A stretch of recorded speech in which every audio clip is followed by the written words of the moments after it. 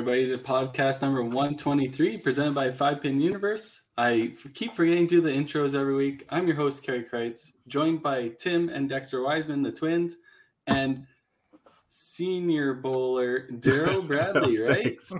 I've graduated now or what? I like the air quotes. I like the air quotes though too. Well, that way people can believe me. It just on our audio version they won't understand. But how are things going, guys? Daryl, looks like you're a little worse for wear. Tim, I know you're worse for wear. What's going on? Injury. We need the IR report for the 5PNU crew here. Do you have a steak handy, or what are you gonna put on that bad boy?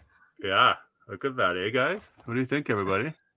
I know you're going to be staring at it all night. No, just a little accident. The old clip and climb with my daughter on the weekend.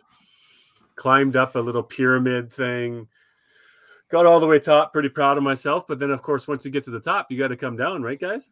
So I just felt like you got to jump down. So I jumped down off the harness was going to keep me up. But all of a sudden, I started swinging around the outside of the columns. And then I came back through the columns and I bobbled my head through two columns. You'd think a guy would actually have his hands out and maybe know where it's going, like this and that. But no, I just let myself take it. Bang, bang, chicky chang. And as soon as I did it, I hit right underneath the eye. I was like, yeah, I'm going to have a black eye. I knew right away. And here we are, 4 or 5 days later, and we're getting nice and yellowy. And it's good. She'll turn nice and green on you. Yeah. Look nice and pretty. The first day, my kids thought I had an eyeliner, but no, it's just gotten better. And they kind of looking at me funny, so it's all good. Should we cue it up for the people? Yeah, just cue it up. Oh, no, did you? I sent it to you guys, of course. Anybody really want to see the video? Oh, yeah. I think this is good. Dennis Rodman 2.0. Wow. Let's take a quick look here. Here we go. Yeah. Pretty proud of myself up at the top. Hey, look at me. But then I was like, I got to get down. So I hold on to the thing, right? There's Jade down in front. And I went, whoa, all the way to the backside. And then here, boom, boom, bang, bang. Right? Bang, bang. I know. That part's so good. Yeah, why did it take me to the outside? All of a sudden, back, bang, bang. Yeah. Oh, man. Why didn't I have my hands out, guys? Why don't I have my hands out? This is awesome. The most ridiculous thing ever. Yeah. Just take it. Yeah. Oh no. But we're good. We're good. Other than that, we're good. Last week's issues are all resolved. So we're back to normal and whatever. It's good. Tim, how about you? Over to you, bud. I'm doing just fine. You know what? Maybe tomorrow is my last IV, and so fingers crossed. I might be able to use my left hand. So, like this whole time, like we have this massive pandemic that's sweeping across the world, and none of us are sick, but we have injuries from stuff that, like Daryl, I don't know if I give you the old senior quotations earlier. If you should really be climbing that high, big guy. It's a little there's certainly a risk factor included here, boys, that I got to consider next time going up there for sure. I just can't believe you got your walker up there. Yeah, it's crazy. Yeah, I walked. I didn't even use my hands. I just walked. Doink, doink, doink. Do you know? In all fairness, if Daryl actually wore his bifocals, he probably would have seen the poles. Yeah, you're a lot safer up there. Yeah. Well, I could take it. Let's go. Yeah, you're right, Tim. Definitely. My risk assessment might not want me to see me do that again. So.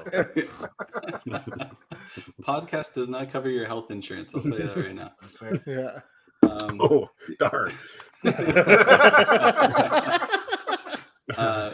Speaking of that, everybody buy more 5 Pin Bruniverse. Daryl's got some hospital bills. That's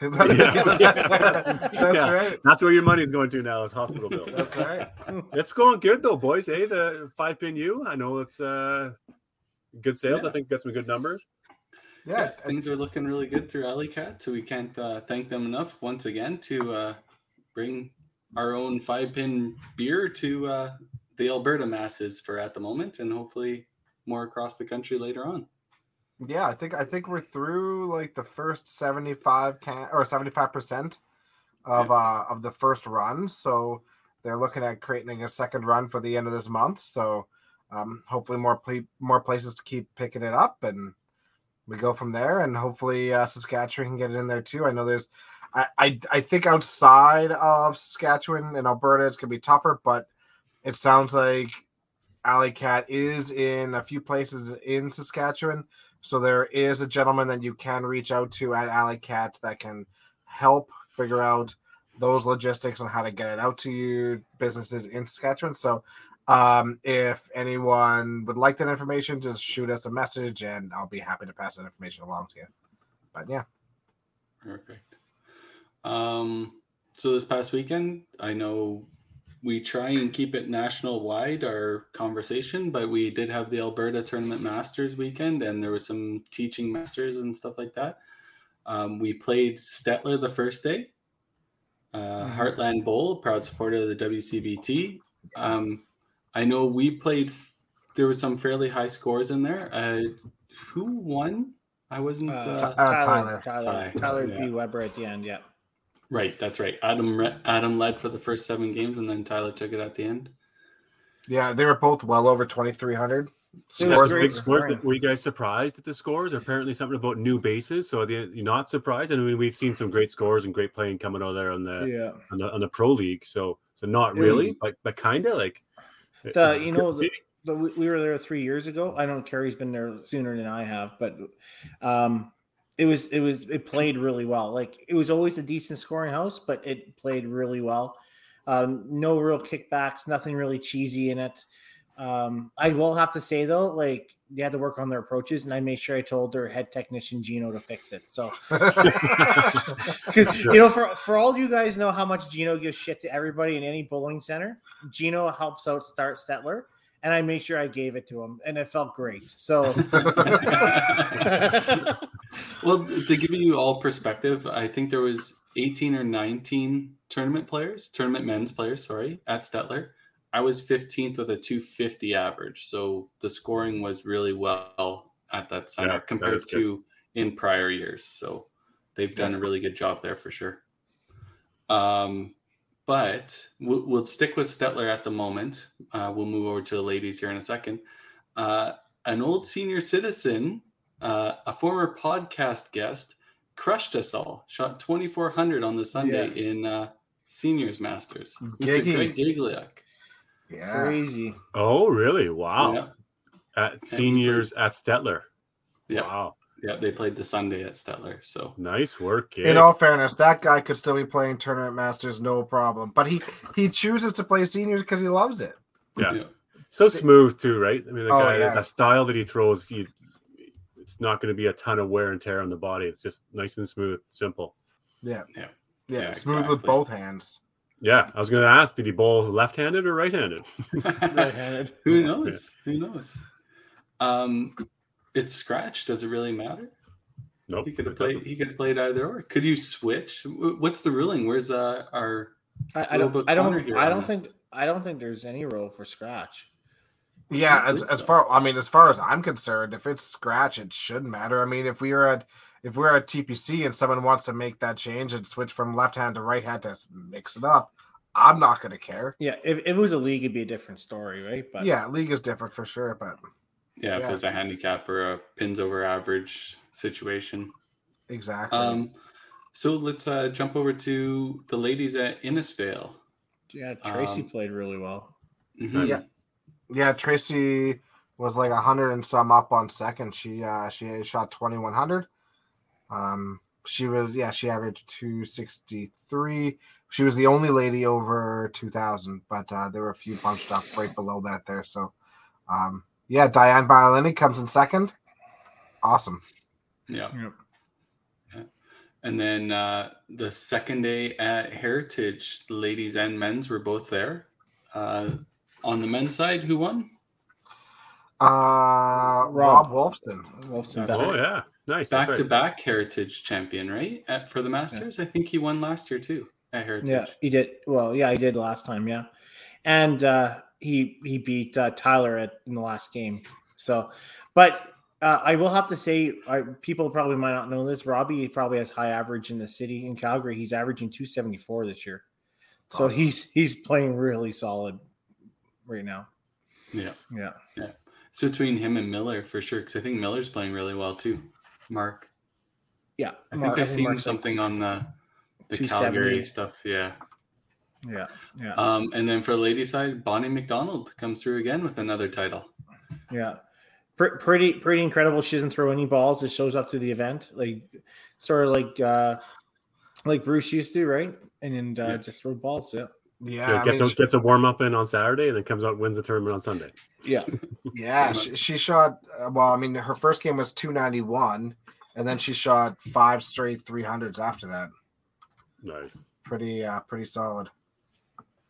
Pretty stellar. Now, what about rest of the country? We know some have had to delay qualifying, and some people haven't got the chance to play, or some people are still in the middle of it. What's the overall recap out there? Yeah, I think Saskatchewan's got their first set in. Other than that, Manitoba, BC does too. BC has their first set in. Manitoba does too. Pretty sure. Ontario has some in. Yeah, I think everybody has their first set in it. So maybe not Quebec. Right. I don't know about Quebec yet. And so they might not be through their second set and stuff like that. Obviously, with Ontario being the 21 days still on lockdown. And Quebec obviously being on lockdown too. Oh, Manitoba is under a no tournament rule as well. Yeah.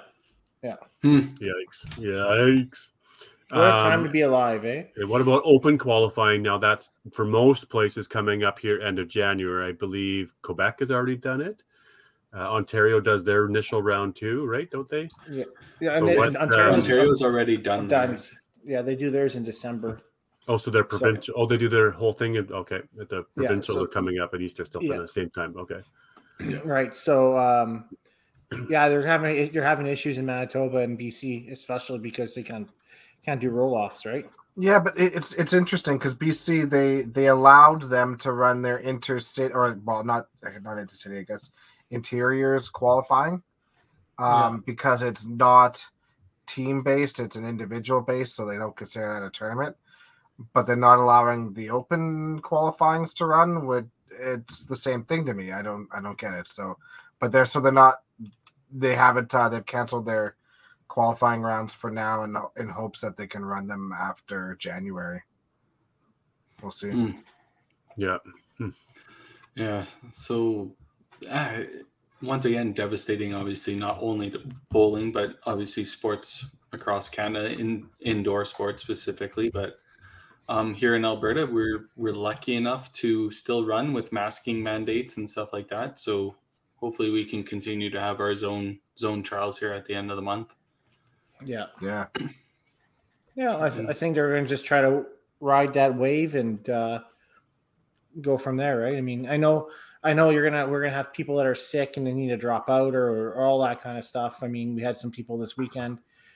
We just found out about 3 hours ago, we had 3 people drop out of the IP provincials this weekend. Oh, right? Darn, too bad, of course. Yeah. And it's just, I think we're not, don't think we're there yet. I think there'd be more people. But it's kind of part of the game, right? Yeah. Unfortunately, it's a product of the time, and you're going to have those fluctuations, but hopefully there's enough support and enough interest to keep the events alive, and we make it through this. And kudos to those people who are being honest and not going to interprovincials this weekend because they know something's up, and not just trying to skirt around it and go down anyways because you spend that amount of time with everybody in a bowling alley over a weekend. Everyone would leave that place sick. So kudos to them for doing the right thing. Yeah. What now? 5-Pin Universe Pro Team League. That's this weekend coming up. We haven't had that for a few weeks, so back in action coming up this Sunday.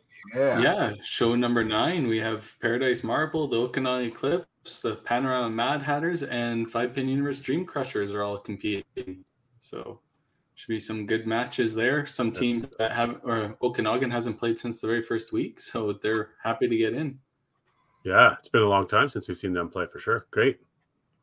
Yeah. Oh, I see Don Sim comment there. Yeah, we're in Palm Springs right now. Look at that. Where he's completing a 14-day unscheduled COVID holiday.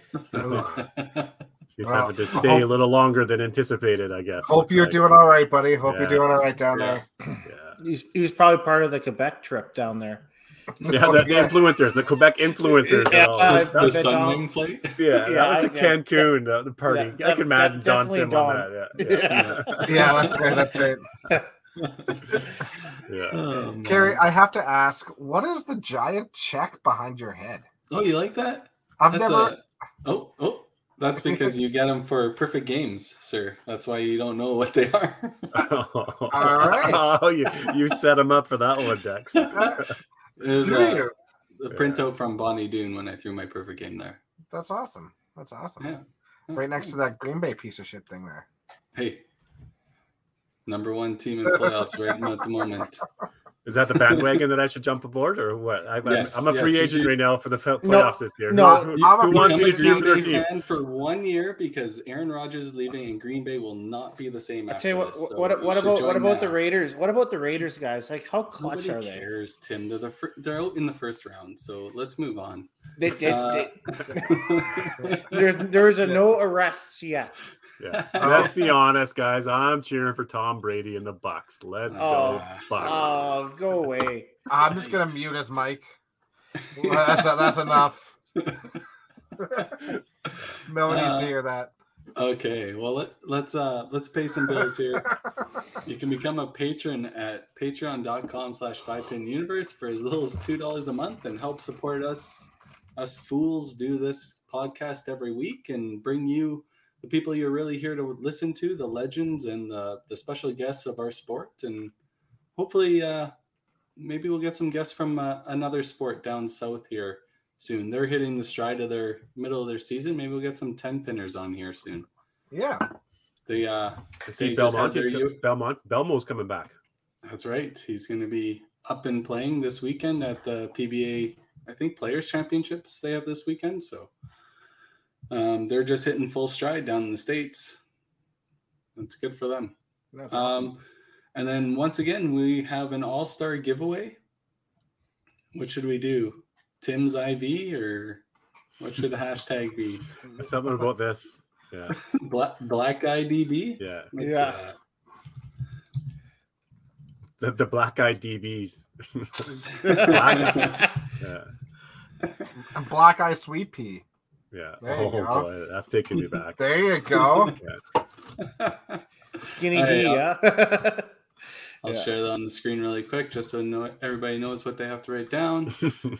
Hashtag Black Guy DB. Yeah. And you'll be entered into All Stars draw for this week. And we'll draw you at the end here. All right. We'll run the All-Star commercial and then we'll bring in our special guest of the week. All right. So without further ado, a former proprietor of Chinook Bolodrome, now from the island, we have Fran Clark.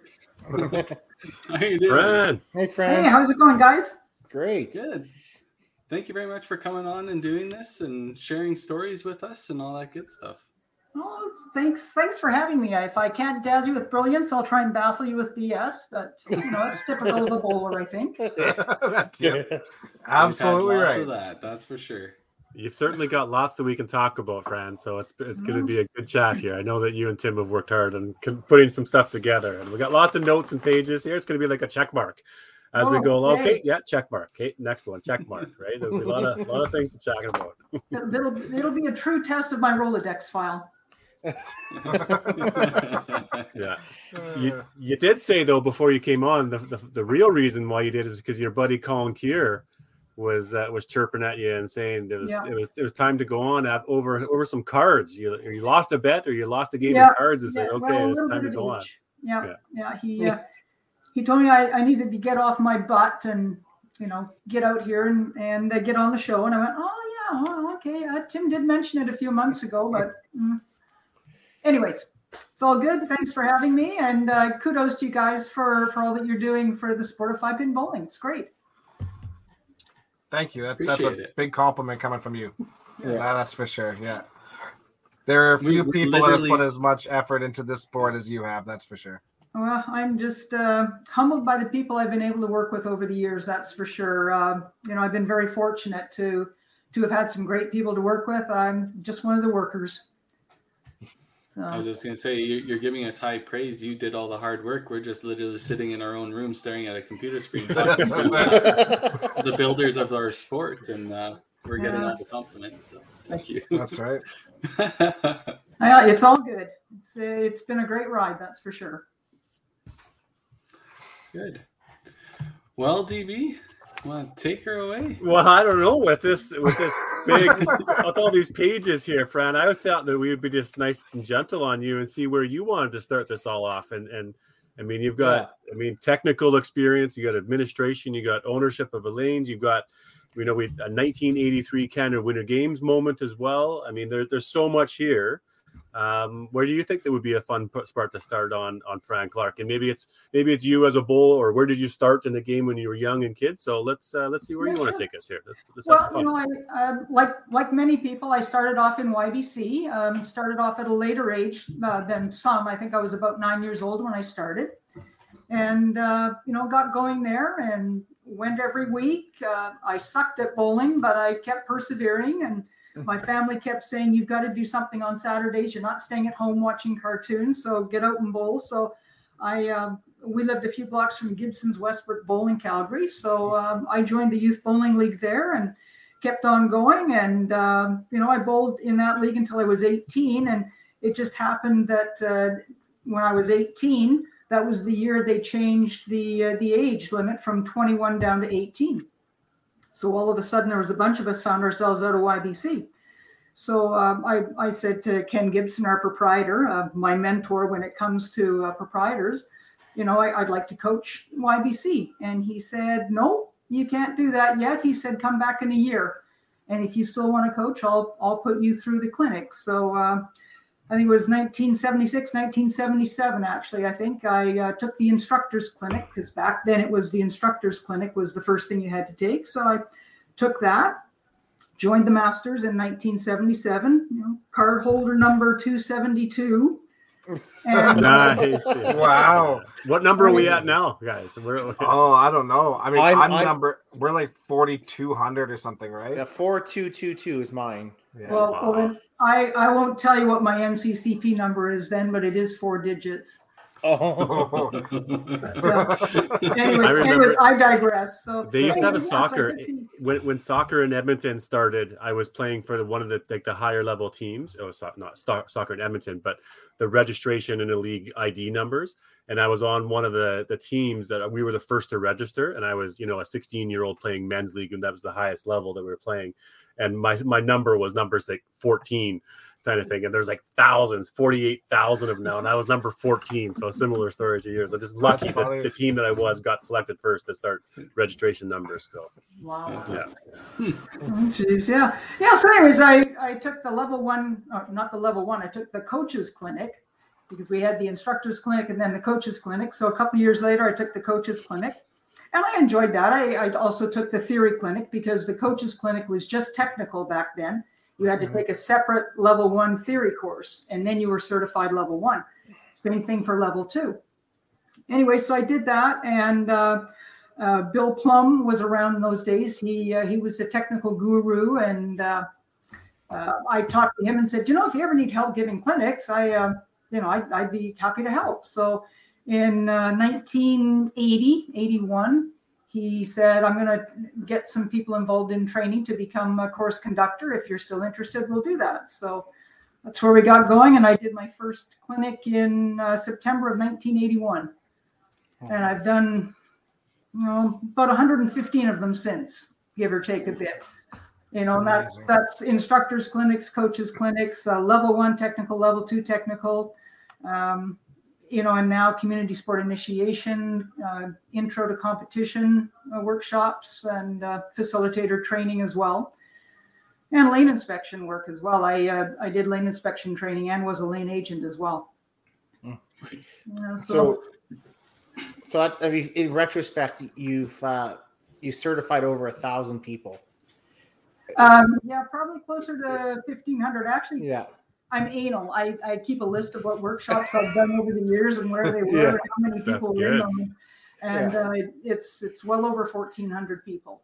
That's crazy. So, I mean, I've been very fortunate. I've gone coast to coast for bowling at least twice. I've been up to Yellowknife. I went up to Yellowknife a long time ago, and did a lane agent training on the Friday night, and then did a level 2 technical clinic Saturday and Sunday.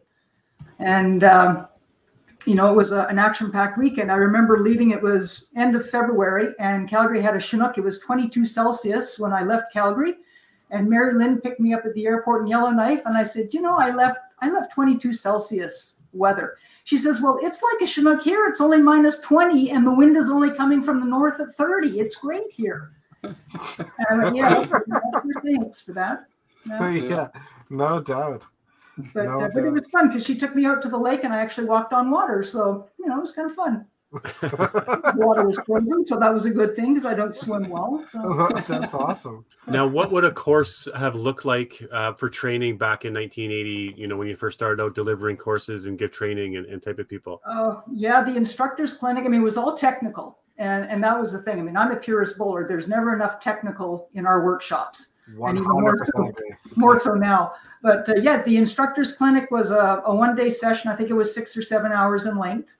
And then if you wanted to take the coaches clinic, it was a weekend session. And then the theory was another full day as well, usually held at college or university campuses. And then you had to apply for practical status as well. But it was all technical. When we started rewriting that, Ernie Rogie was the national technical director. He was from the Master Bowlers of Canada. And another one of my mentors when it comes to technical stuff. He decided we needed to rewrite things. He and the government was kind of pushing too, I believe.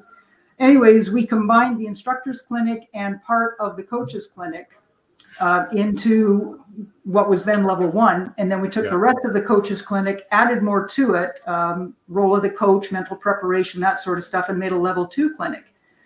And then after that, there was also the theory. And then we started to work on level 3. Again, digging through my archives to get ready for tonight, I found my draft of level 3 technical. I was responsible for doing the section on the role of the coach.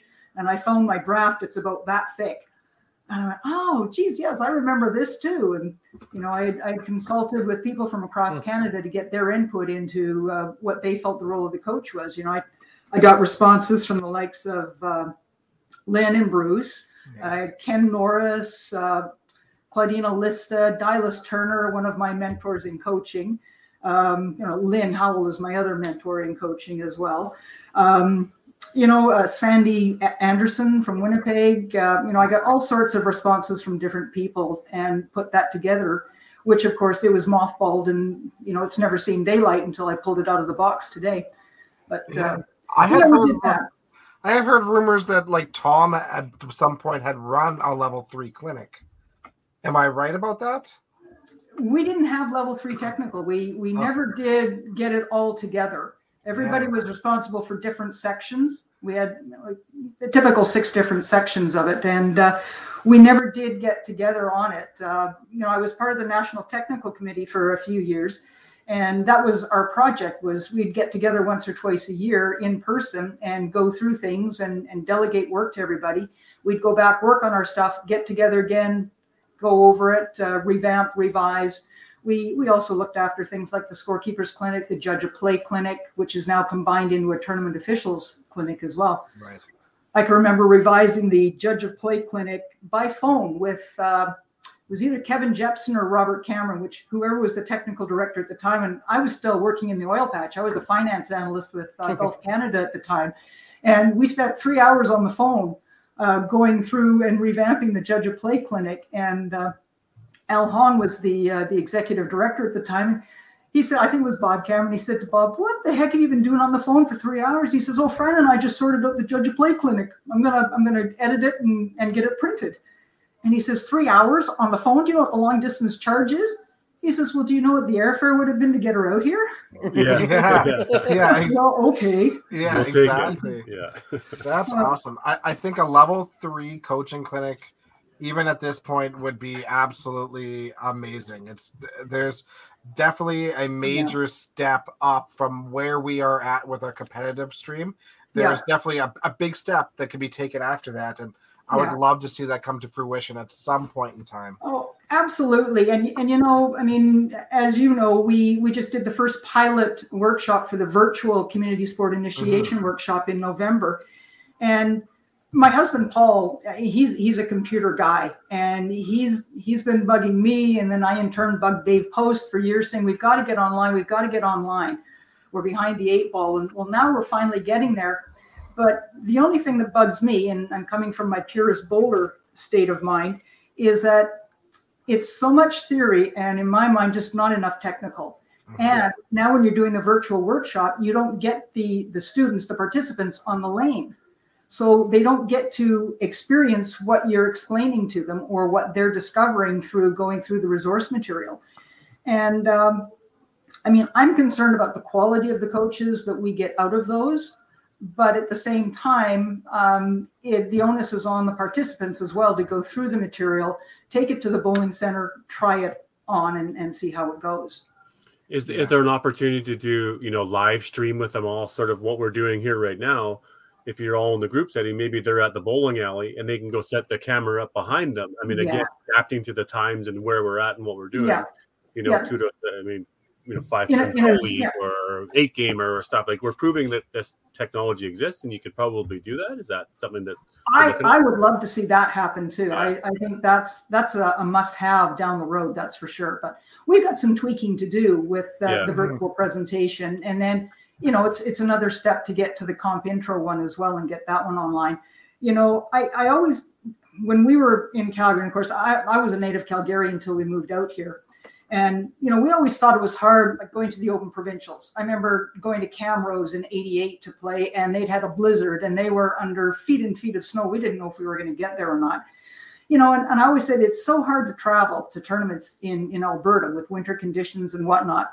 Well, you get out here, it's brutal. It's just brutal. I mean, we're here on the island. So we had the Open Provincials in Prince George in 2017, I think it was. We flew up. Some people drove, like the Cummings and the Evies, they carpooled and they drove up. Well, Linda Raymond and I flew, and many people flew, but it's on our own tab. We don't get any funding.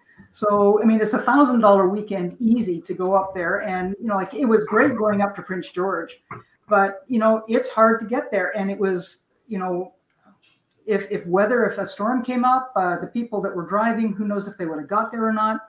I did a comp intro workshop in Duncan, which is an hour south of us here on the island. And some guys came over from the mainland because they needed the workshop. So we're doing it at the bowling center in Duncan, and we got snowed in. And they got snowed in even worse on the mainland. We didn't know if they were going to get back home or not, and what condition they'd be in or how long it was going to take them. But yet they do whatever it takes to get to the clinic, to get to the tournament, that sort of thing. You're absolutely right, Fran. And there you are, you guys are making the trip up to PG for one tournament. And then you think about those people who have to do that every year from PG to go down to, whether it's Vancouver or the Okanagan or the island. It's the cost of participating in BC is astronomical. Yeah, it's brutal. And, we're lucky we have 6 zones in BC right now.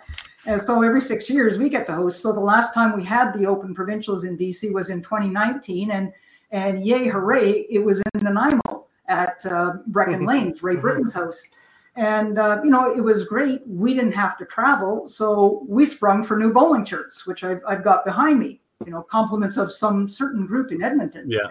And Allison Cummings getting on the bandwagon there and getting us some nice shirts. And so we didn't have to spend money to travel as much. So we got new shirts. We still had to pay for them, but we got new shirts. Yeah. And, it's great. I mean, it's a great shirt. I wear it when I'm coaching the YBC at Breckin Lanes quite often on Saturday mornings. But yeah, travel's a pain. And same thing with the workshops. It was Russell Hunt's fault that I ended up doing some workshops here in BC because I just sort of snuck into BC, didn't tell anyone, although, we hadn't even moved out here. And Linda Raymond phoned me in 2016 in January and said, I made the Island ladies team. We need a coach. So you're going to be it, right? But if you know me, you just say, "Oh yes, ma'am. Okay, yep. Yeah. And anyway, so I said, "Well, I don't live there. I can't coach." She says, "Yes, you can. You have a house here. You're just not in it yet." So we came out, and we were coming out every 5 or 6 weeks, anyways, bringing more stuff with us from Calgary and putting it into the house. And we ended up going to Vernon for the provincial. So we drove out to the island. 2 days later, for me to drive back to Vernon with Linda. And then we drove back here to the island, and we packed up our stuff and drove back to Calgary. But anyways, it was all fun. And, I've got to say the bowlers on the island, they're a great group. They don't get as much experience as the bowlers on the lower mainland because, travel. The island, I could have people on the team that have to drive 3 hours for a practice. And the bowlers from Victoria that make the team, there's not a 5-pin center in Victoria. They drive to Duncan to bowl a league. Yeah. Which is, a 45, 50-minute drive for them. So the travel is always a concern out here, that's for sure. Not that it isn't anywhere else, but it really came to light for me moving out here. Yeah, we're definitely very fortunate here in Alberta. We've said it over and over. We are very, very lucky. It blows my mind that Victoria does not have a center. Yeah. Just blows my mind. Well, my sister, she was one of the top bowlers on the island many years ago, my younger sister. And her daughter is also a good bowler in YBC as well. And, when they heard that there was going to be a bowling center open up in Langford, my sister was going, "This is great. We can get leagues going again. We can start qualifying, this, that, and the other thing. I might even get my bowling shoes out and bowl again." And then they found it was going to be 10-pin. It was actually on the local news tonight. They were doing an insert from Langford Lanes. And I went, yeah, it's 10-pin. Okay. But, for some bowling exposure, what the heck? Yeah. But yeah, it's tough. The centers are dwindling. And, there's a lot of issues there. A lot of centers up north don't join Bowl Canada because they don't get anything out of it. Yeah. So it's, it's hard. And of course, we saw the same thing in Alberta when I was on the Bowl Alberta Board of Directors. We saw numbers going down, bit by bit because some of the more rural centers were saying, "What's in it for us?" So, yeah. But you guys have, which I'm sure is the last handset center in Canada. Well, who knows in Canada, in North America for bowling as a general, and I'm sure on the island there, right? Yeah, I think so. Super neat. 2-lane handset house. Yeah. Where is that at? Oh, why can't I think of the name? Yubu. Yes. Yeah, we tried to get in there one day, but they weren't open. So I don't know if they're still entertaining customers or not. But yeah, I think that's where it is. Yeah, super neat. That'd be fun. That's right? cool. Yeah. Let's go to some of your own bowling for a little bit, Fran. Bowling in the open yourself. Obviously, a bit of success playing on some open teams out of Calgary. Reminisce with us there on your playing experiences for the open. Well, I think my bowling days were sadly in the 80s. Paul and I, we go bowling every Tuesday morning at the little bowling center 5 minutes away from us. It's a 6-lane center. So every time I walk in there, I think I still get a bit of claustrophobia, going from our, I'm still used to our 32 lanes at Chinook, but I go in there and okay, all right, we'll go play bowling. But, thankfully they've got the Brunswick Framework scoring system. So I'm good with that. I can help, the folks do scoring changes and, I process our league stuff. But yeah, anyways, the 80s were my heyday. I won a Tournament Masters event at Fort Saskatchewan in 87. I think 86, 87 was probably my best season. I had, I think I was averaging in the 240s there. I played 3 leagues a week. I practiced 3 nights a week. I took 1 day off a week. Wow. Again, going through the archives this morning, I came across this very tarnished key, and it was on a keychain, and it said, "This is what used to be the key to Gibson's Westwood Bowl." When I was working on my bowling, Ken Gibson gave me a key to the bowling center, and he said, "Come in and practice anytime you want. Lock yourself in. When you leave, lock the door. Don't let anyone else in. Have a good time. Play well." But anyways, awesome. I found that key today. But anyways, yeah, I want to. Tim Dex, you hear that? You hear that, Tim Dex, for your loyal customers who really want something? Like, Get lots of keys printed, guys. Yeah. And check my booze sales. Just not too many codes. Yeah, you can have all the keys you want, but the police are coming. So I had my personal best was the Fort Saskatchewan tournament. I won it with a 22:48. Nice. And one of my proteges, she was in her first or second year of Masters. I coached her through YBC. I thought I was doing pretty good. I mean, I had a 1571 for the first 5 games. I had 18 something for 6, and I thought, well, I must be doing pretty good.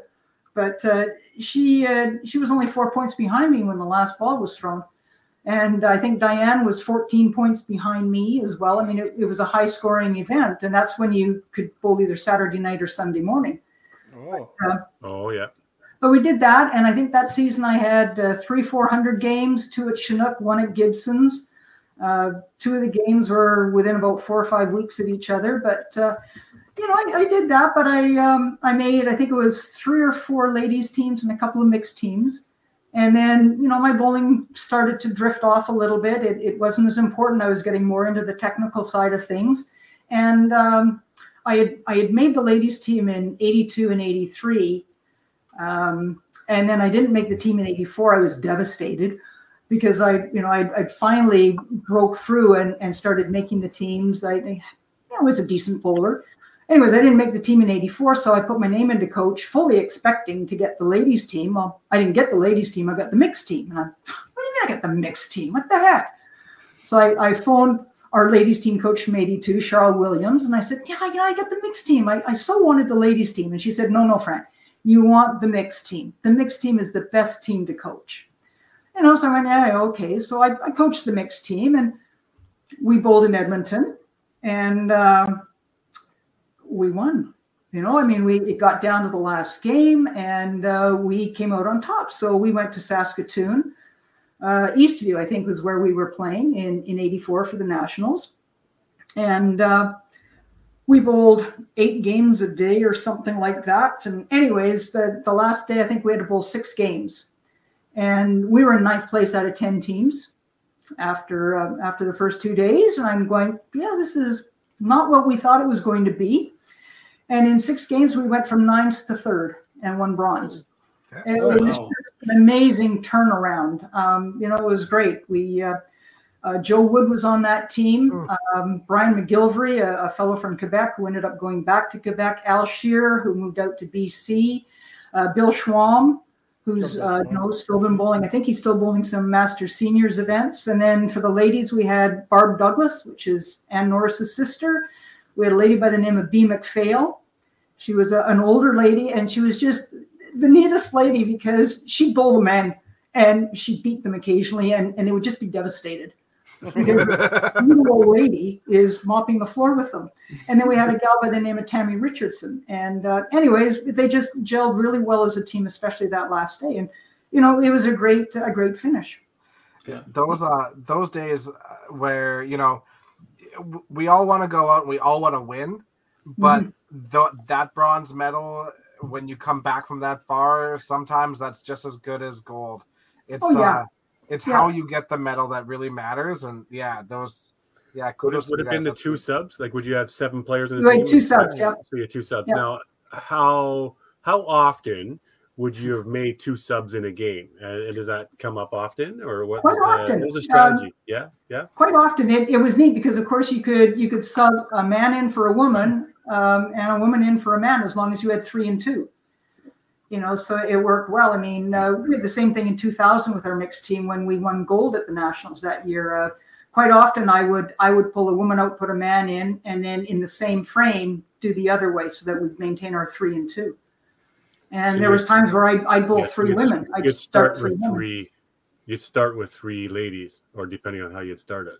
Yeah. So you could you pull a lady out, you put a man in, then you still have 2 ladies in. Yeah.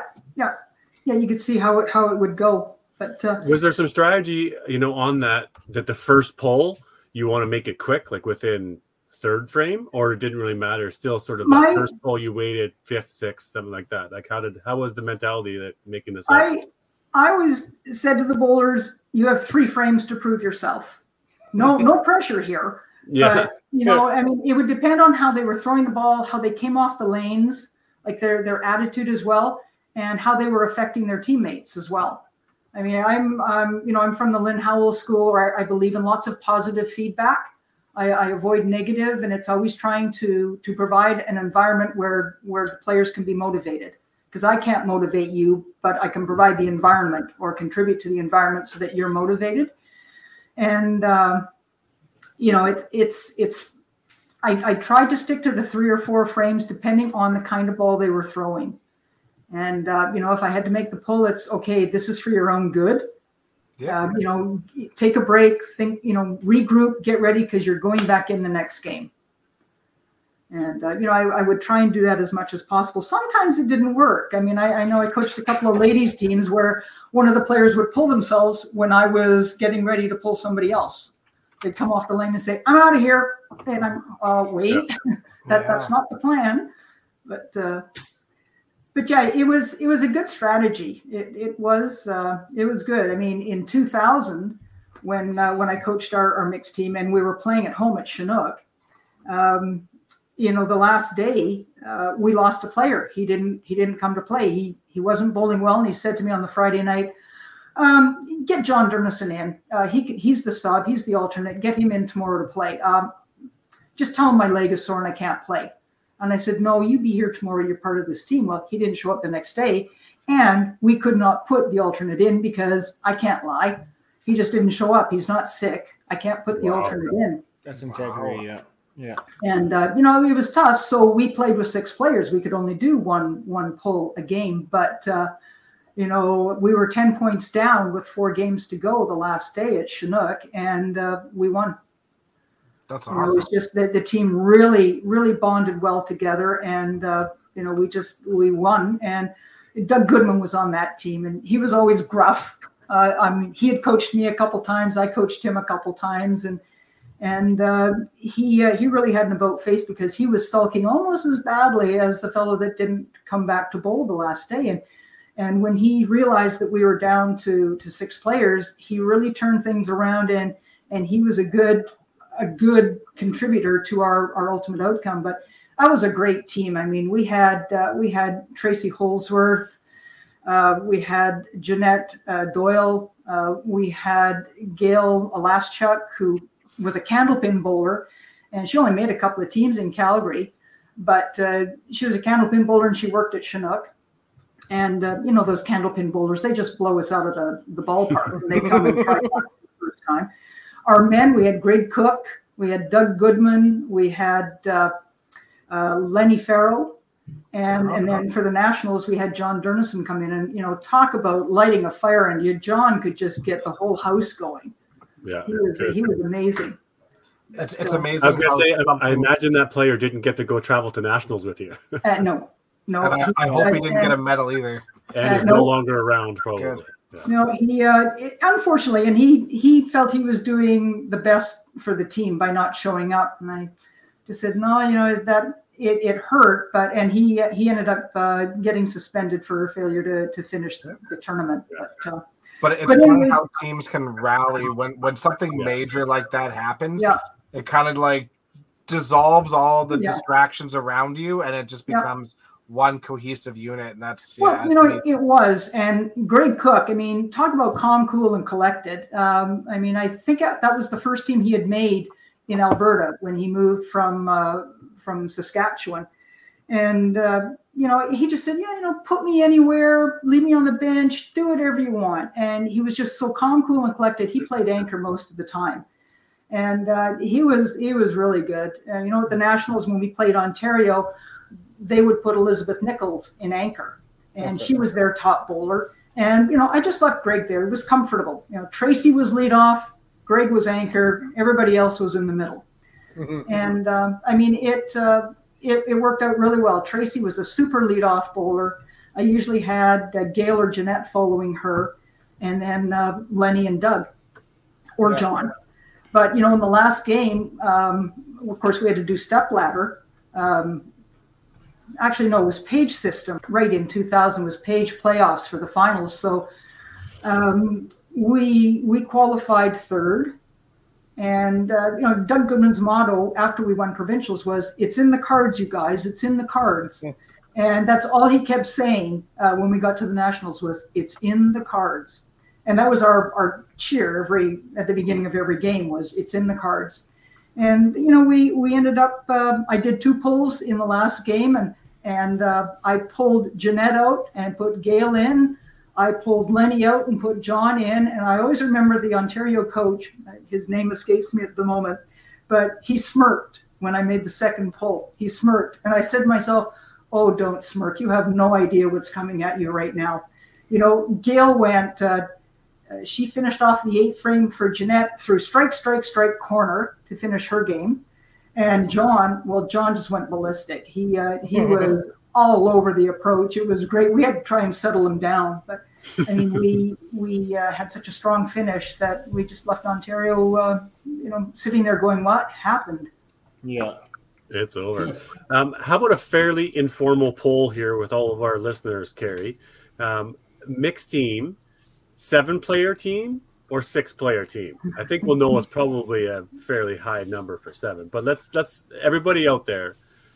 For mixed teams at the Open, would you like a 7-player or 6-player? Mm-hmm. So that's what we want to see: 7-player, 6-player. Hey, what do you guys think?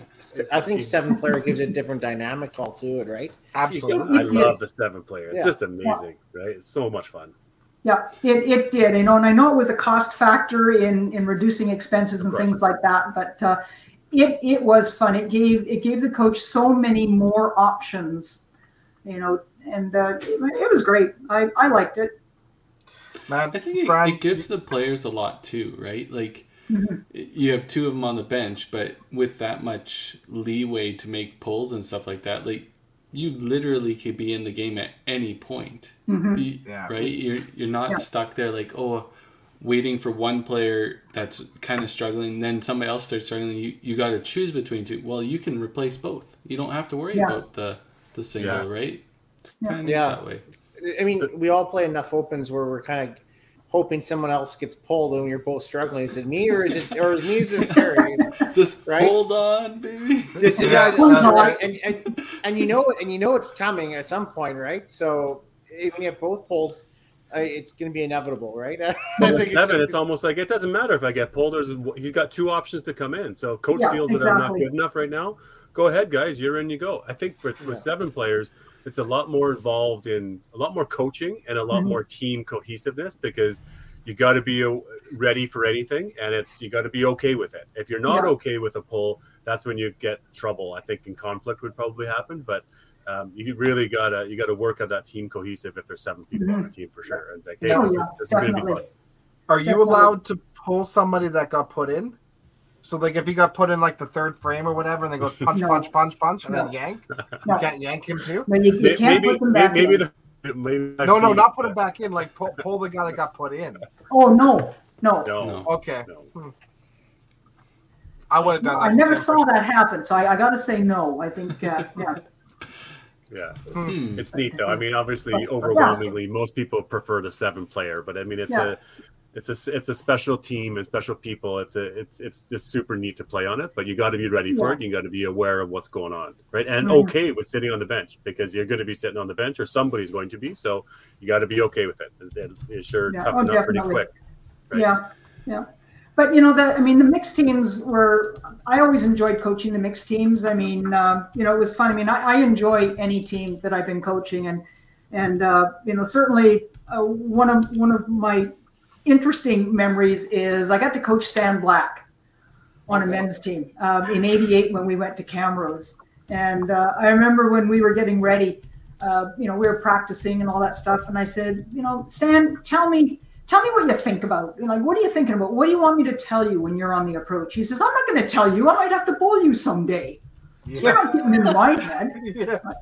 Whatever. Wait, Stan never slapped hands. I mean, he was very internalized, if you will. But anyways, we get to Camrose, and I put him in anchor. I got Don Sim on the team, Murray Young, and Murray was a funny story about that year too. But and Stan. Anyways, we Dave Sanderson was on that team, senior, not David. Yeah. Anyways, we get there, and I put Stan in anchor, and we're bowling in Camrose, and I just said to Stan, you do your thing. You need to be here. And he says, Fran, I will stand at the back, and when the fourth player comes up, I will come down, and I'll get ready. I'll be ready to bowl when it's my turn. Okay, Stan. Anyways, the first day he averaged 291. He would stand at the back. He'd have his glasses on, and he'd just be watching everything. And then when the fourth player went up, he'd take his glasses off, put it in his pocket. He'd come down and he'd stand beside me. And when the fourth bowler was done, he'd go up in the lane. He'd do his thing. We get to the last frame, and he'd come down, following his same routine, and he'd say, how's it look? And this one game in particular, I said, Stan, you need a double and a big count to win your match and get total. It's a meter. Okay. He gets down there. He throws beautiful pocket strike. Second ball, beautiful pocket strike. Third ball, beautiful pocket strike.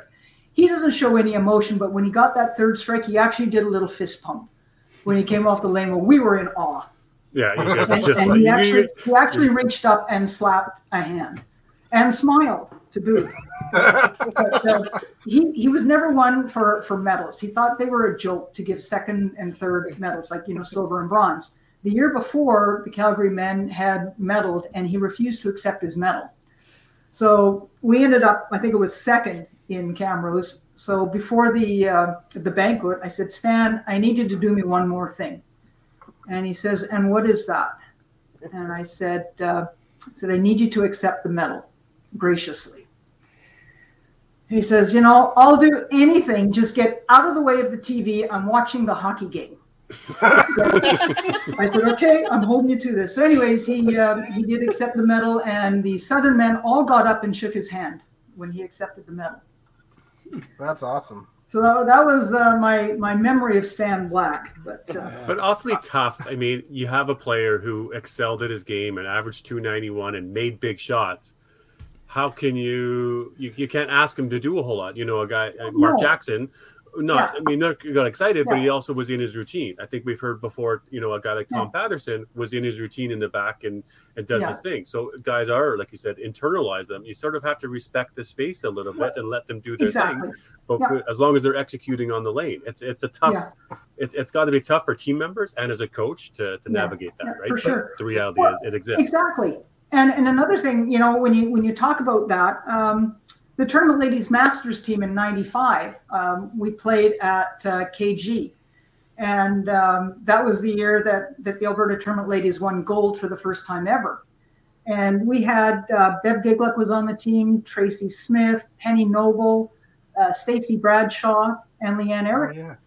And, Brian Rossetti was on the men's team that year. And he says, you're not a great team, but, you'll probably play really well together. And I went, well, that's their goals. I mean, we met in Red Deer. We had a couple of practices, and, all the girls said, we want to win, but we don't want to waste a lot of energy doing a lot of rah cheering and that sort of thing. I mean, let's just focus on bowling and be supportive. Okay, so Bev was lead off. Leanne was usually anchor. And, of course, there's no subs there. So, I mean, we started the tournament. And we lost our first two games, and we went, okay, well, those games are done. Let's not waste time thinking about them. Let's just go out and play. So we won the next 12 or 14 games in a row. And, the first day we were down in the standings. The second day we played a whole lot better. And at the end of the day, I looked at the standings and I went, we didn't move. Interesting. Oh, well, we'll see what happens the third day. So we go out the third day and we won every game. So I never looked at the scores in between games. I mean, we were just involved in our games. And went up after the day was over, and people walking by patting me on the back going, way to go, congratulations, yeah, good job. What are you talking about? I looked at the standings, and all of a sudden, boom, we were in first by 14 points, with 2 games to go the next day. Anyways, we ended up winning, but, it was funny. We were a very quiet team. I mean, we slapped hands. Some of the girls actually sat while they were waiting for their turn. And we went to bowl Manitoba the first day, and Dylas Turner is coaching the Manitoba ladies. And, of course, Dylas I admired for many, many years as a coach and a proprietor as well. But anyways, she came up to us in about the third frame. She leans over to me and she says, Fran, have we offended you? And I went, no, why? She says, well, you're so quiet. And I said, oh, no, that's just our team. We're just not rah, rambunctious. We're just in our game, in our zone. Oh, she says, okay, I just want to make sure we're okay. I went, yeah, it's all good. You know, and the tournament went on, and we played Quebec one game, and then there was a little bit of a delay, and we were waiting to play Ontario. So we're getting ready to go down, and one of the Quebec bowlers comes over to me, and she says, Fran, I just want to let you know that we've overheard Ontario. They're going to come out screaming at you because they know you're quiet. And we like your team. So we just wanted to tell you to be prepared. And I went, well, I appreciate that. So I said, Ontario's going to come out screaming. So, you know, just so we know. By the third frame, Ontario was very quiet. Yeah, go ahead and do what you want to do. That's fine. I'm going to do me. Yeah.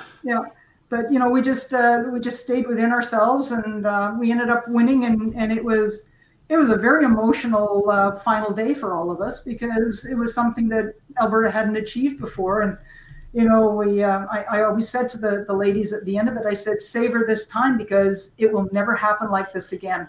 So, you know, just soak it up. And I still say that to people, get the best out of your event. You know, this is only going to happen this way once. We could all be together again, but it'll be different the next time. Mm-hmm. You know, I mean, those are my standouts. You know, and certainly the Canada Winter Games. I mean, you know, what can you say? Yeah, let's hear there. That we talked. Yeah, earlier I mentioned the 83. I mean, I think there's a number of people that we've interviewed or chatted with over the last few months. It's amazing how many people were at that event. So, yeah, how you obviously were there too, Fran. Talk us about well, you know, Winter Games. Yeah, it was fun. You know, Bill Douglas, as he mentioned, he had the men's team. I had the ladies' team, and never the twain should meet. I mean, because they bowled the opposite shift of us. I mean, we had 12 lanes there. There were 2 divisions in the ladies, 2 divisions in the men. So there was 12 teams participating in each. So we would bowl the morning, the men would bowl the afternoon, vice versa. And they had 6 lanes at the CFB Bagotville, 6 permanent lanes. And then, like Bill was saying, they built 6 portable lanes in the gymnasium. And, you know, it was amazing. But we bowled, I think, 2 shifts on the permanent lanes and 1 on the portable lanes. And then when we got to the finals, we played on the portable lanes, because that's where CBC had the lights and cameras all set up. But it was fun. And like I was saying to you guys before we went on air, we flew, and we're really dating ourselves here, we flew Pacific Western Airlines charter flight to Bagotville, to CFB Bagotville, and we were in the first week of competition. And they flew all the athletes out, and the chef de mission group. We went out, and of course, Alberta bowlers, like Bill said, we always got the cowboy hats. And back then it was the white cowboy hats, and we got special ones for the Winter Games. Don Sim got us really special ones. Fancy. Anyways, we go to get off the plane, and we landed. They bring over the stairs, and we're walking down towards the tarmac, and the media's all there, because Alberta was, I think, the first province in. The media's there, and they saw all these athletes starting to come off, and then they saw these cowboy hats, and they said, what's with the cowboy hats? And they said, oh yeah, the Alberta bowlers have them. Everybody back on the plane. We want the people with the cowboy hats to come off the plane first. Because we're taping this for posterity. It's going to be in the paper, yada, yada. So, you know, all the other athletes are going, bowling shouldn't even be here. Why are they coming off the plane first? You know, so that's all fine. We get to our residence, the dorms. It was a school. And, of course, the guys were miles away from us. So we get in, and there's 18 girls to a room. And we're in with some skiers. And they looked at us and said, bowling? What are you doing here? We said, well, you know, we're part of the games. You know, we're here. So anyways, we had a lot of fun with the skiers, because they thought it was hilarious that our uniforms were skirts. So they would take our uniforms and they would parade around the room in our uniforms. But anyways, we got to opening ceremonies that first night, and we're all gathering. They're getting the provinces all together like we do for a parade-in for the Open. And they're getting everybody together, and the chef de mission comes up. She says, we're the bowlers. We want the bowlers to lead Team Alberta out right behind the mission staff and the flag bearer. So, of course, more grumbling. And I had a fairly good voice then. So I led Alberta in a, give me an A, give me an L, who have you got? And then we paraded out and we were waving our hats. And the elder Trudeau was prime minister then. So we waved our hats at him. And I think it was Sandra Burton waved her middle finger at him as well. But anyway, I digress. I was going to ask, like, who gave him the? Yeah, but anyways, we let out Team Alberta because we had our cowboy hats, and we had just a super time there. It was great. We made some good friends along the way there. I mean, our team was Susan Lindholm from Camrose, Sandra Burton Coburn from Leduc, Penny Noble, the 15-year-old from Medicine Hat. Cheryl Kitchen from Airdrie, and Debbie Reed. It was supposed to be Diane Moracle, but she couldn't go. So Debbie was next in line, and she went. And, it was like our Tournament Ladies Masters team. We gelled together very, very well. And we ended up on top of our division. We won the semifinals against Quebec, I think it was, or was it BC? It was BC. And then we played Ontario in the finals, and it was a best of 3. And we just about caught them the first game. We missed them by a handful of points, and then they beat us soundly the second game. But we ended up with a silver medal, but it was an amazing experience. We didn't trust the transportation system, so our team, I think it was Penny's mom and dad, Liz and Bob, they arranged to get a car rented for us. So we rented a car and drove to and from our billet place, or not our billet place, but our residence to Bagotville. And it was bitterly cold out there. And, some days we were afraid the car wasn't going to start, but, thankfully it did all the time. But we would get requests from some of the other teams. They'd say, when you're not bowling, could you come and watch us and bring your cowboy hats? Yeah, okay, yeah, we can go do that. So we'd go watch swimming, or we'd go watch another indoor sport, and we'd bring our hats and wave them. And every day after bowling, we would stop at this restaurant on the highway, and we'd go in. And the first time we went in, they looked at us and said, "What are you doing?" And we said, "Well, we're Canada Winter Games. We have cowboy hats. We're bowling. We're the Jouet de Saint-Guy." And they said, "Oh, okay, that's nice." Well, we went in the second day and had our hats again, and they would come up and they'd say, "How did you do today?" And the third day it was, "You're doing really well. Can we buy you drinks?" We're really not supposed to do that. And Penny's not old enough yet. "Oh, that doesn't matter. We'll bring you drinks." We'll have Pepsi. But, it was fun that way. And we had to fill the car up with gas early in the event. And I went into this gas station and filled up, and they had newspapers sitting on the counter. Well, lo and behold, it's the Journal de Québec. And what's on the front page but the Canada Winter Games and Team Alberta coming into the opening ceremonies with all the cowboy hats waving. So I went out to the car and I said, "How many newspapers do I need to get?" And I showed them the newspaper. So we all got our souvenir newspaper with us on the front of the paper. And here's where we cue Carrie to pull the image of that newspaper. Well, it's in the crawl space. I should have brought it up. Bill Douglas is in the picture. Me, not so much. That'd be a really cool photo to get. So if anybody has that, hook us up. It was neat. And the medals that they had, it was the Saguenay-Lac-Saint-Jean area that hosted, and it was a really neat design of the medal. And it's certainly a medal that I don't want to part with, that's for sure.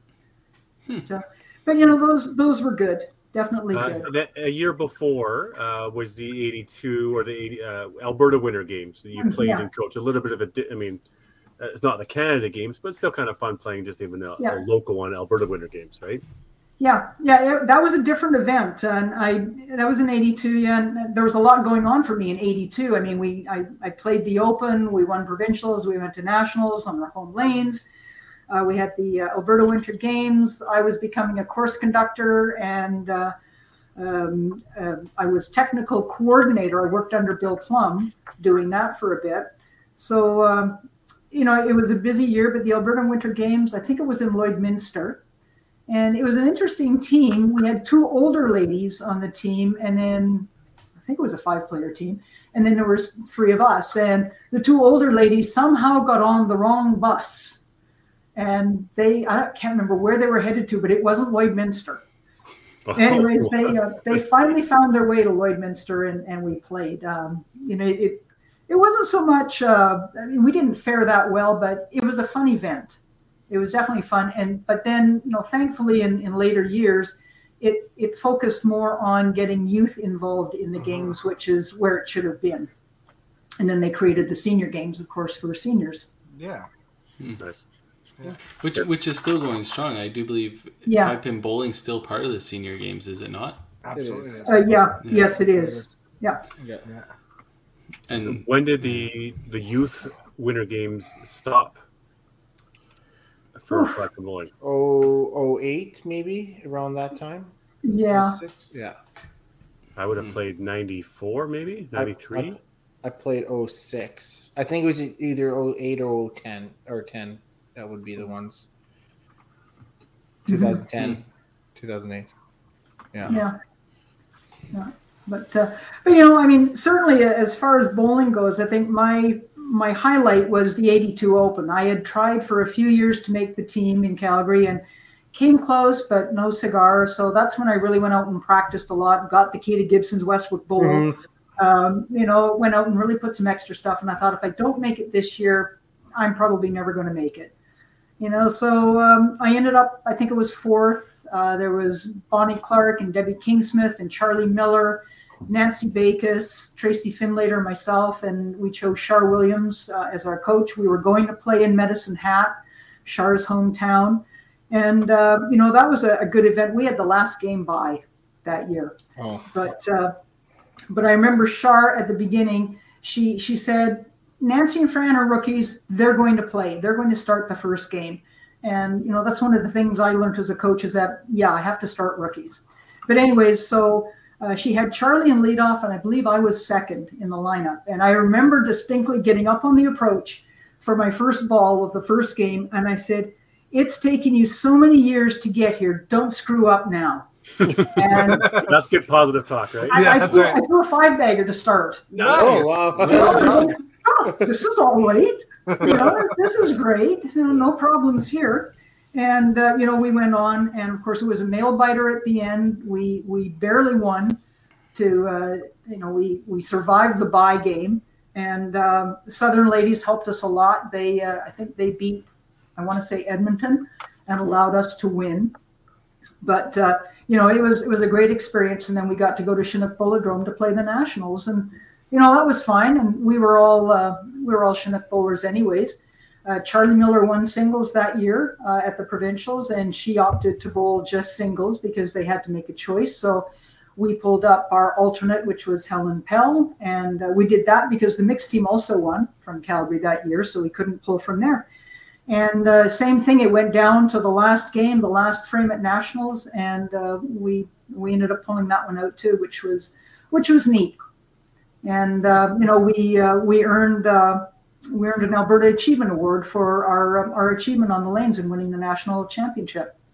I was actually lucky. I won 2 that year, 2 Alberta Achievement Awards, because my 1982 high schools team also won nationals. I had coached them, and it was a telephone hookup back then for nationals, and we won nationals for the girls team that year too. So yeah, that was something that was common. It was the youth challenge, but obviously at the time it was the high schools at that time. So.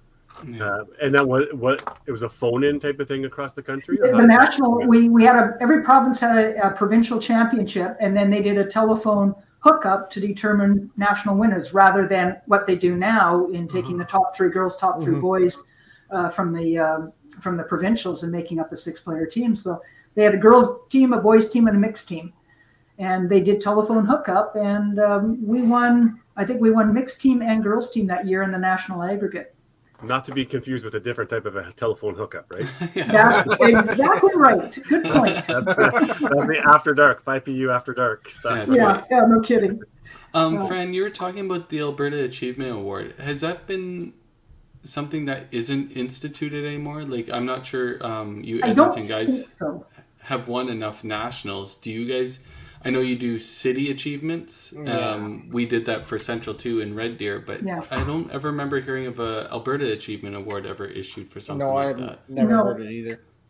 No, I think that was in Peter Lougheed's time when he was premier, and I never heard much more about it after that even.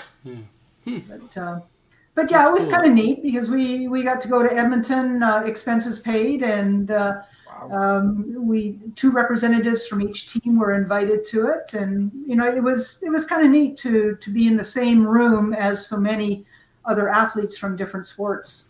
Yeah. Yeah. That's really cool. A little comment. C5 Coach of the Year in 88 and 95. What was special about those years, if you can? Oh, 88 was designated the year of the coach by the Sporting Association of Canada. So each province nominated coaches in different sports, and of course, 5-pin bowling was no exception. Mike Violini and Don Gill, who was president of A5 at the time, and I believe Tom Boytel, I think they got together and looked through a bunch of different applications, and I was fortunate enough to have been chosen as the Alberta Coach of the Year. And then they submitted my name nationally, and I earned the 5-pin bowling's Coach of the Year award that year, and it was for all achievements up to that point in time. It just wasn't one year's achievements. Of course, it changed after that because then we started doing Coach of the Year for bowling every year. And then, of course, we branched out to do grassroots as well as elite and that sort of thing. So that was a very special one. And of course, in 95, I think based on the performance of our Alberta tournament ladies and some of the other things, the Open and whatnot, I was fortunate to have been nominated for Coach of the Year again that year, and again was humbled by it because my mentor Dylas Turner also won 2 National Coach of the Year titles. So I thought, this is kind of neat to be in the company of her. She was an amazing coach. What she could do with the Winnipeg ladies and the Manitoba ladies, be it the Masters or the Open. My goal as a coach was always to learn something from every coaching experience. And I do the same thing when I give workshops, to try and learn something to get better. And, I was always amazed at, how she could get her teams to bond together for that common purpose of being the best you can be at this point in time. So it was neat to be in the same company as her, that's for sure. That's crazy. Absolutely. Yeah. And also back in 2018, we changed the Grassroots Coach of the Year award in honor of your name, right, in Alberta. So yeah, so I don't know if you've been following along, but so it is named after you. When you think the namesake should be notified that that was before my time. So I mean. But anyways, yes. Talk to Annette about that. Jeez. You should talk to her. Yeah, get her on the phone. It used to be the Ernie Rogie before. Yeah. Is that right? Well, the national one was the Ernie Rogie Award. When I won in 95, it was the Ernie Rogie Coach of the Year Award. And now it's the Fran Clark. Is that what you're saying, Tim? Yeah, that's crazy. I didn't know you didn't know. I guess I did not know. Surprise! Yeah, there we go. Yeah. Hey, a 5-pin universe exclusive. Look at that. Breaking news. Well, now I feel all flushed and 3 years. And Dave Post is the elite, right? Is that what it is? In Alberta, it's Ernie Rogie, and then for elite, and then Fran for the grassroots. In Alberta. On a national level, it is Dave Post. Yes. Yeah. Gotcha. Okay, so Alberta Grassroots is named after Fran Clark. Yeah. Well, and Dave was a great guy to work with on the technical side of things too. I mean, I left my position as technical director the first time in '96 because I was managing Chinook Bowlodrome, and I felt, I probably had enough on my plate. And I left, and a few years later, in the mid 2000s, Brian Rossetti talked to me and said, we're getting stagnant in the in rewriting our coaching programs, and we need to get kick-started again. And he said, I'm hoping that you would be able to come back and help, Dave and the national group get this going again. So I said, yeah, I can do that. But, when we get these 2 workshops done, I'm gone. I'm done again. And he said, no, fair enough. We can do that. So we did it. And my first meeting with Dave, we had our technical group meet, and there was Denis Saint-Onge and Dave, and I don't recall the rest of the people, but there was a handful of us, and we were there for a weekend. And I remember Dave on the Sunday saying, I can't believe this, you guys. He says, in 3 days, we've got more done than the last 2.5 years. He said, this is great. He says, we'll put this all together. We'll get approval from the CAC, and we'll go from there. And wham, bam, thank you, ma'am. All of a sudden, we had a community sport initiation workshop going. And, it was great. And then we started working on Comp Intro. And, it was very interesting getting together and putting things together. And of course, I always argued with Dave that there's not enough technical in the workshops. We need more technical. He says, yeah, CAC wants more theory. And I said, but, I'm listed as a certified coach for community sport initiation 10-pin. I would never go and try and coach a 10-pin bowler. He says, yeah, but you've got your qualifications. I said, yeah, but I don't know enough technical on the 10-pin side, even though I've bowled 10-pin. I just did not agree with that. But but anyways, it was neat that way. And actually digressing, I was actually a paid technical director in Alberta for a year. It was a paid position, and I worked for all of 5-pin bowling. I worked for Bowl Alberta, I worked for the Masters, I worked for the 5-pin, and I reported to Bill Plum. And I did that for a year back in 91 to 92, just before I took over managing Chinook. And it was interesting because I just lost my job in the oil patch. They had some trimming of middle management, and that's where I was. I was a finance analyst for 12 years with Gulf Canada, who later became ConocoPhillips. And I was waiting for them to pay me to leave. I just had enough of the stress of the oil patch. And I had it figured down to the rounded dollar how much they would pay me to leave based on my seniority. And I was in middle management. So, I was ready to leave. And it just so happened that was the time when bowling said, we've got enough funding that we could pay somebody to be a technical director in Alberta. So I was a few weeks out of work, and all of a sudden I went up to Linwood Bowl in Edmonton and had an interview for the job, and became a paid technical director in I guess it was about June of 1991. And I did that until June of 92. And that's when the position of general manager at Chinook Bowlodrome came up, and friends phoned me and said, there's a career opportunity in the Herald newspaper you might be interested in. And I went, well, yeah, maybe. And when the third or fourth person phoned me and said, you should look at this, I went, well, okay. So I sent in a resume to Cambridge Leaseholds, which was the management company of Chinook Center. And a few days later had a 2-hour interview with the mall manager, because Chinook Bowlodrome was owned by whoever managed that mall. It wasn't an independent operation. So what happened is that I was given a personal services contract with Cambridge Leaseholds to manage their asset, Chinook Bowlodrome. Gotcha. So that's how I got into managing Chinook Bowlodrome. And then, of course, down the road, we bought it when Ontria, the Ontario Teachers Pension Fund, came in and started taking over some of the assets. They said, we can't directly own an entertainment facility, and the bowling center is that. So Terry Napper, manager of Chinook Center, sell it. So Terry came to me and said, why don't you guys buy it? And I said, well, I don't know if I want to buy it or not. It's fun spending your money. And doing things. I don't know, I want to spend my money. He says, well, we'll sell it to you, steal of a deal, but you need to do renovations. And he says, we don't mean a paint job. We mean do renovations. So, back in 2003, we bought it from the mall, and we started lining up our plans. Well, as some of you may know, we gutted the place and started over from scratch. We closed the middle of May, in 2004, because the contractor said, we'll start the middle of May and we'll be 6 weeks. It'll take us 6 weeks to do the job, and then you can open again.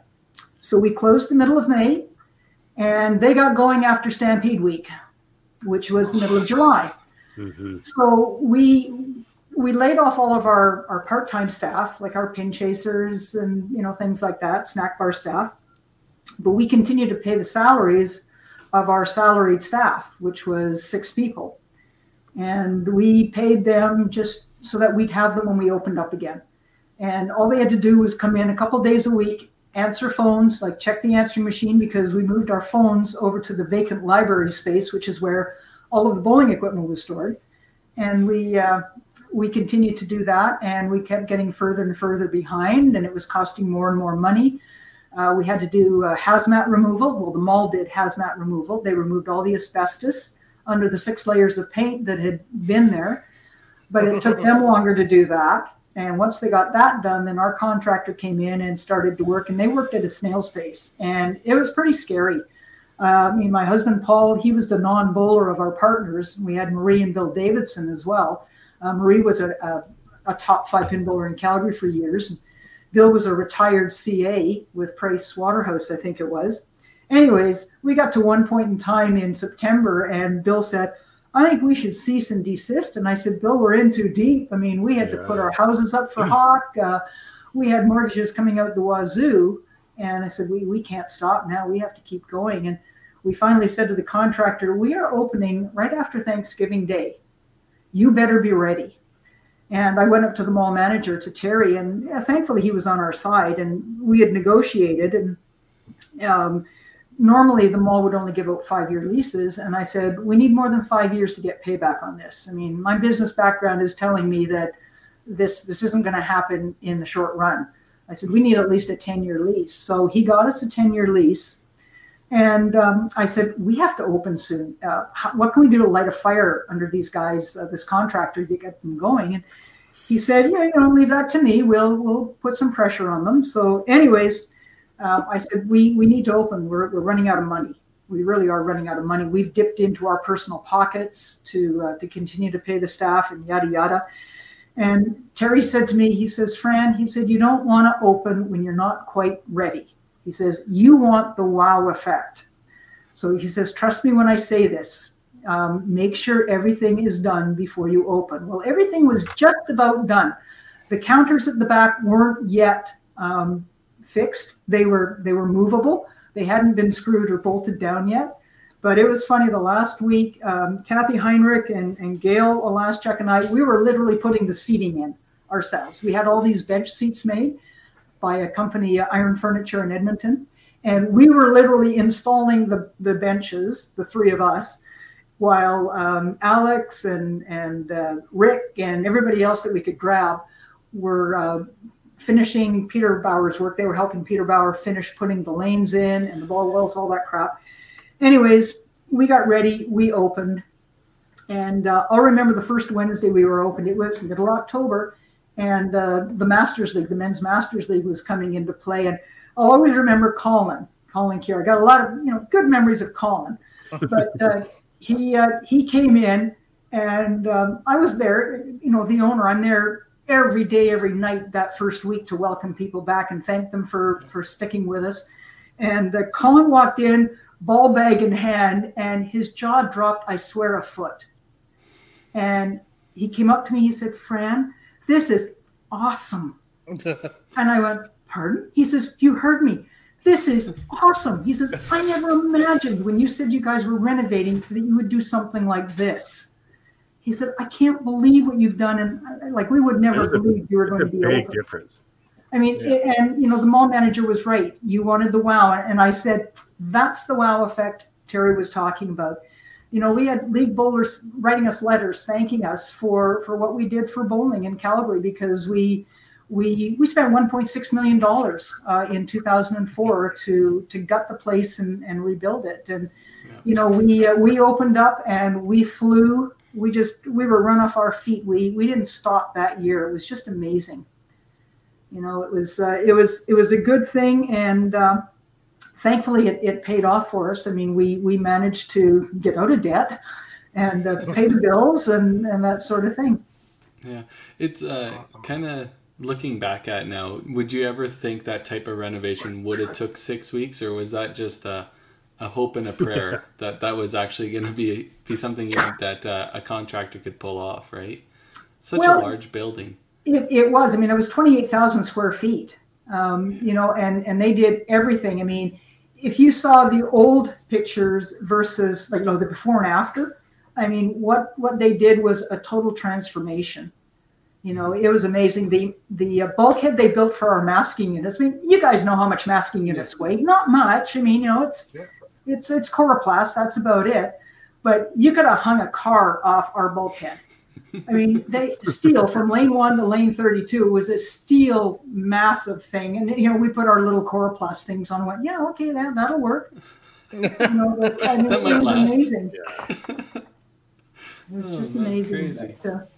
But yeah, I mean, it was pretty scary when we started doing it, but it certainly paid off, and it was really gratifying, to see that the league bowlers hung in there with us. They waited for us to get back into business and supported us all the way. So how about chat about some of the amazing events that you would have helped host along the way, at Chinook or I guess otherwise? I mean, number of national, provincial events that you would have hosted, Autumn Open for a little bit there too. We did, yeah. Yeah, well, the Autumn Open, I mean, we did 25 years of the Autumn Open. That was a great event, and it was tiring. I mean, it was a 40-hour weekend from Friday night to Sunday night for the staff. And, you went home and you smelt like a cigarette ashtray in the days where smoking was still allowed. I mean, I would come home and Paul would say, don't even come in the house.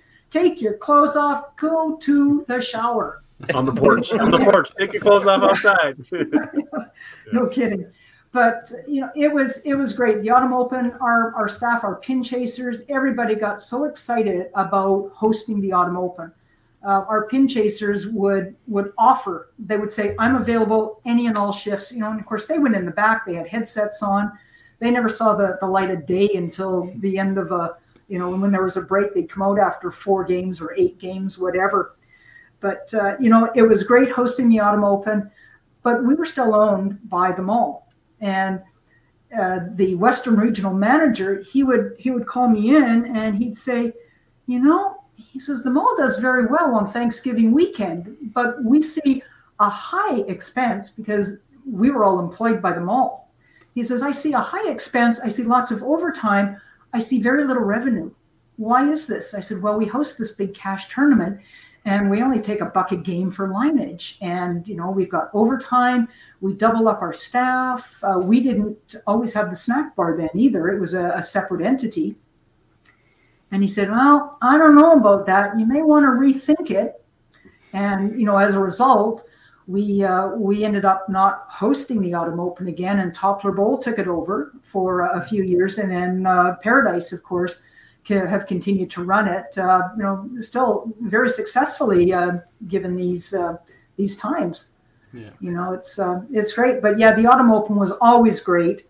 We hosted YBC Nationals a couple times. I was the host proprietor for the YBC Nationals in 2001.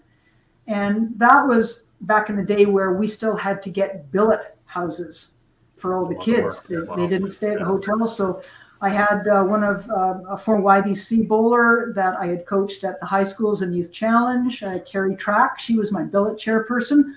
Harvey Potsa was our transportation chairperson. I said to Harvey, "You're big, you're strong, you're not going to take guff from anybody. You're the transportation guy." Yeah, I love it. So we had a lot of people. The Young family, they did all sorts of stuff. They were DJ, they were souvenirs, they did everything. We had different bowling centers. Shamrock Lanes hosted a part of it. Toppler hosted. Paradise hosted. We hosted. So it was 4 centers involved in hosting the event.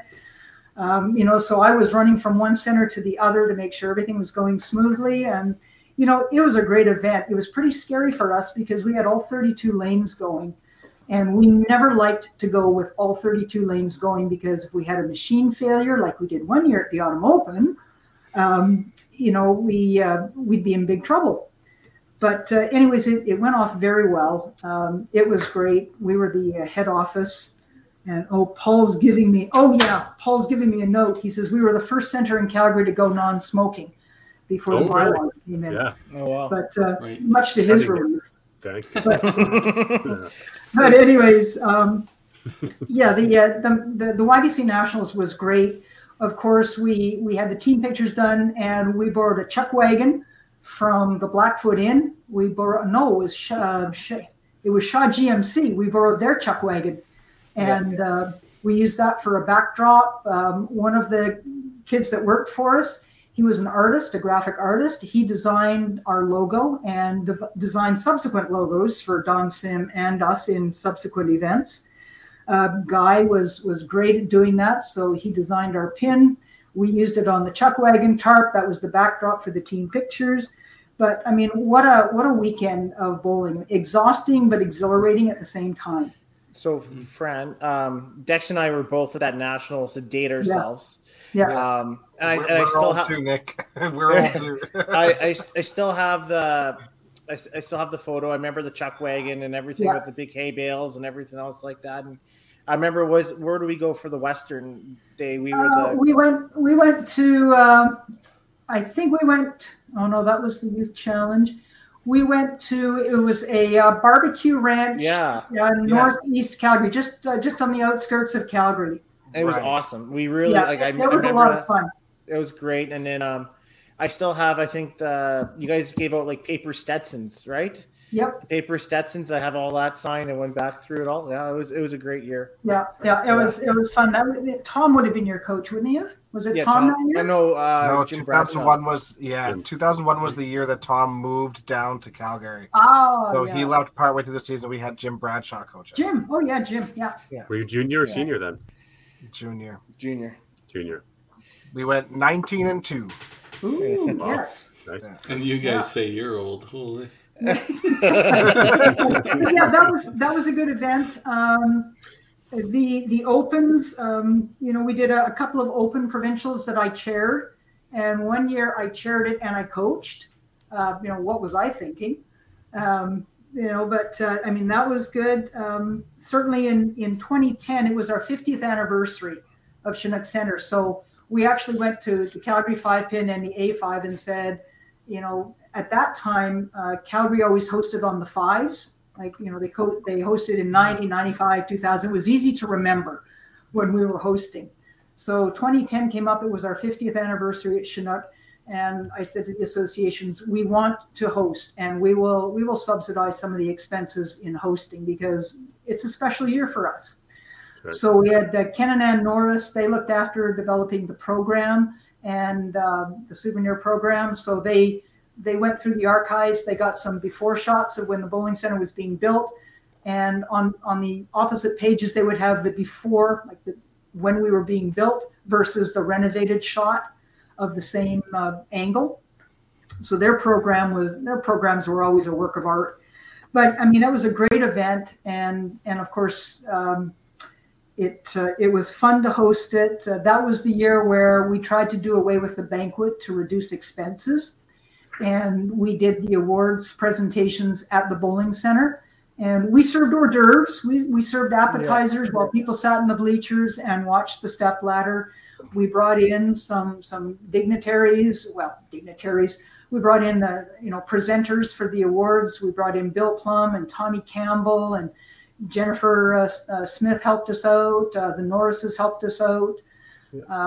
So we had some people from the past, some of our legends came and helped us present. And of course, at the host night, the first night of the provincials, it was a legends night as well, where we had some of our Calgary bowlers who made it in the 5-pin bowling world, and Greg Gigluck was one of our Calgary legends because he started in Calgary. Yeah. And then, of course, as I said, at that banquet or at that awards thing, somebody from Red Deer swept him off his feet and we lost our Greg.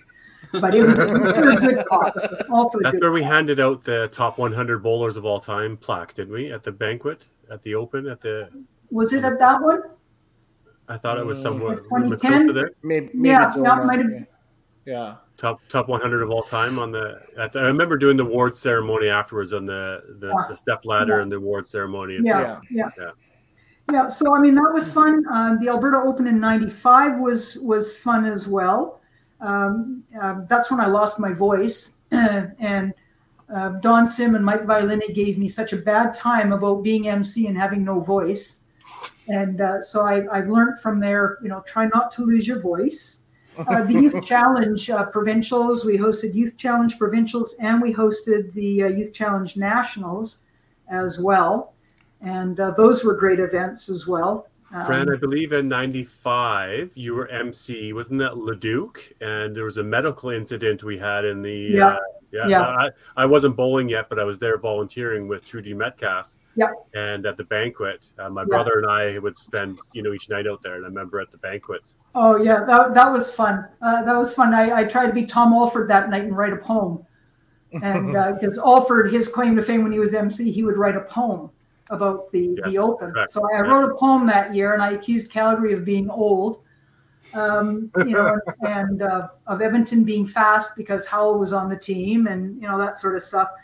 It was the 25th anniversary of the Alberta Open that year, and I rented a tuxedo. Yeah, you did.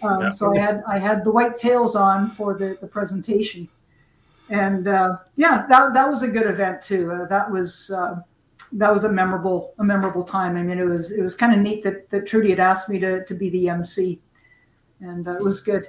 I remember sitting by a table, and a fellow from Edmonton had a medical incident, and it was all like, "Oh, time out here, time out!" And obviously, and I couldn't see a thing. Yeah, you were at the front, and I remember we were at the back, and I was. Yeah, I was up on the stage, and they had lights on, and I couldn't see a thing back then. And I heard Sandra Coburn yell, "Stop!" Yeah, that's right. Yeah, but all was good and healthy, and everything ended up working out. It was just sort of a dehydration sort of moment that we needed some attention at the time. But, and we had a medical issue in 2000 as well. I think it was the. Bernice Guthrie was in an accident, and I think the Marshall girls were involved in an accident on the way to the carriage house for the banquet. Yeah, that was with Bob Guthrie, wasn't it? Yeah. Well, Bob's wife, I think Bernice. I think she was the one that had an injury there. That was a neat banquet as well. I had invited Mary Curry to be our guest presenter that year, and it was neat. She was thrilled to death that she was invited. And I remember when I introduced her, there was a wedding going on in the banquet room next to us, and they were doing this cheering and screaming as I'm in the middle of introducing Mary Curry. So I stopped for a second and said, there's a wedding going on next door. Let's just wait for that to die down because this is too important. And I got through introducing Mary, and I swear the whole room stood up and applauded for a full minute. And Mary just stood there going, "Wow, this is so nice." And I'm thinking, you're the incredible Mary Curry. Yeah. And it was funny because she said, "I got to come down to the center and I got to watch Diane bowl. I haven't seen her since she was a kid," or something like that. And even Diane said it was so nice to see Mary Curry again. And, so that was fun that year too. And, of course, that was the year that our mixed team won and went to nationals. So I was named Alberta Coach of the Year that year. And it was funny because I was the MC as well as a coach. And Maria pushed me aside and said, "You can't give out this award." And I went, "Okay." So I stood aside, and then she announced that I was the Coach of the Year. And I went, "Oh, okay, I guess that's why. All right. Okay. I'm okay with that." This is the Fran Clark Award. Well, it wasn't Coach of the Year, pardon me. It was the All-Star Coach. Yeah. It was the All-Star Coach for the Open. Yeah. That's what that was. So how about your involvement with the youth bowling school? Obviously did that for a lot of years, part of the Bowling Federation and the bowling school sort of side of things. That was I was all involved. The first year, Bill Plum said, "We're going to start a youth bowling school, and we're going to invite 100 5-pin bowlers. So we need a whole bunch of coaches, and we're going to have classroom sessions and online sessions." and everybody's going to get a uniform. We all got track suits, and we stayed at the U of C in the residences there. And the first year was amazing. I got to work a lot with Marie Stevenson, Tom's mom. Stevie, as she was known, from Medicine Hat. And we got trained to be facilitators for the Instructors and Coaches Clinic together. So we did a lot of clinics together, and we got to work together at the youth camp for a few years. And, it was a great experience. And it was in the early years. And I only did it from 86 to about 2001. And in the latter years, it was sort of off and on. But I did it. It was a really good experience, and the intentions were really good. The numbers were just huge. To look after 100 kids, and we had 10 or 12 coaches and then a bunch of chaperones and that sort of thing. And I think it was in the early years, Bill Plum invited Tom Patterson. I think it was Bill. I think Bill was still involved then. He invited Tom Patterson to come as a guest coach. So Tom came, and I remember him saying, I can do this better. He said, I'm going to go home, I'm going to think about this, and I'm going to get a Saskatchewan Youth Bowling School done too. And, he did. And of course, that's, in my mind, that is the youth bowling school to go to. I mean, I was fortunate enough to go as a coach one year. And, it's great. His layout is great. I mean, what can you say about Tom that hasn't already been said? I mean, it's he's an amazing guy for the sport of 5-pin bowling. I mean, a super ambassador. So, I mean, the school was great. We had, I remember in one of my last years of coaching, we had Michelle Hayner come down from Yellowknife for it. And at the time, she was the golden girl of the YBC Nationals. She was a phenomenal bowler, and she came in. That was when Mike Violini was coordinating the school, and he put her in my group, and it was amazing. The talent she had was amazing. Not taking anything away from any of the other bowlers, but it was neat that she was able to come in and participate. And it was kind of neat because shortly after that, I went up to Yellowknife to do a level 2 training workshop, as well as lane agent training, and I got to meet her mom and dad all over again. So it was kind of fun. But yeah, the youth camp was great. It was good. I think Mike always wanted to make sure that we had social aspect to the camp. He called it a camp. Of course, Tom Patterson says, we're not out around the fire. It's a school. It's a bowling school. You're learning to bowl. I actually took one of Tom's technique bowling workshops as well. And, I was amazed between his youth bowling school and the technique bowling school, the number of hours that you spent on the lanes. Mm-hmm. And it was right up my alley, because I said, that's what you want to do. You want to get better on the lanes. What better place to do it than on the lanes? Yeah. Absolutely. It was great. It was great that way. But yeah, it was a good stepping stone for many other schools across the country. Yeah, absolutely. Yeah. And when was that? Sorry, Fran, I think if I missed that. 86. When did that start? 86. The youth bowling school in Alberta started, I think it was in 86, and went through. It was still running when I left Alberta. Mm-hmm. I think it hasn't run the last couple of years, Tim. A little COVID and sort of just COVID, numbers, and sort of there was some, it just. And I think there was an event conflict the last time they were trying to run it, wasn't there? Yeah. I think there's just they're trying to restructure it now too. Yeah. They're trying to set it up so that it's like a weekend event that rotates between places. So there'll be one in Edmonton, one in Calgary, one in GP, sort of thing. Yeah. Well, and Grady, when he took the reins over for the youth camp in Alberta, he did a great job of getting that organized as well. Yeah. Mm-hmm. Yeah, I think very successful for a lot of years, but I think just as time goes on, there's external factors in play that force you to start making changes and adjustments, and that might mean that you have to close it for a couple of years before it comes back in another reiteration. And cost becomes a factor too. Sure. Getting whether it's Mount Royal or or Grant McEwen, wherever you go for residences. And, the bowling lanes, it's great in the summertime. Not a problem getting lanes. But, and another thing I think that's really, really helped youth is the scholarship tournament in Alberta. The youth scholarship tournament. That was great. That was another event that we looked forward to hosting. It was Bonnie Doon and Chinook in the first few years. We would alternate hosting it. And that was a great event for youth development for sure.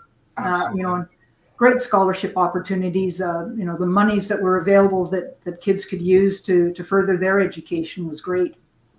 Yeah, I just wish it got started just a little bit earlier. Yeah. I think we hit it like the last couple of years, Tim? The last year, yeah. Yeah, just the last year. And we made some okay money at it too, but just wish it was around a little bit longer. But those kids that have started since Bantams, it's awesome. Such a huge opportunity for them down the road. Yeah. Well, they just remember it every year. It's part of what they do, right? Mm-hmm. It becomes automatic. Mm-hmm. Yeah, definitely. It's like the Green and Gold or the Autumn Open or the TPC becomes part of the schedule. You put it down the calendar. There it is. Yeah, absolutely.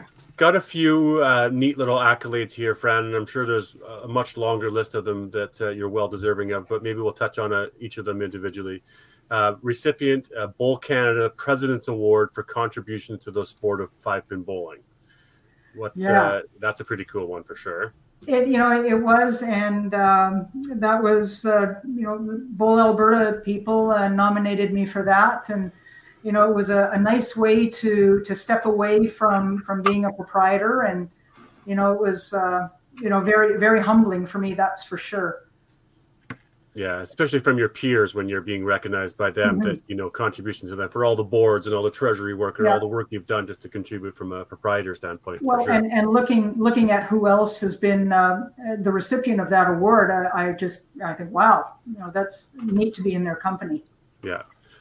Recipient of the Master Bowlers Association of Canada Awards of Excellence for Exceptional Technical Development in 2007. That one too.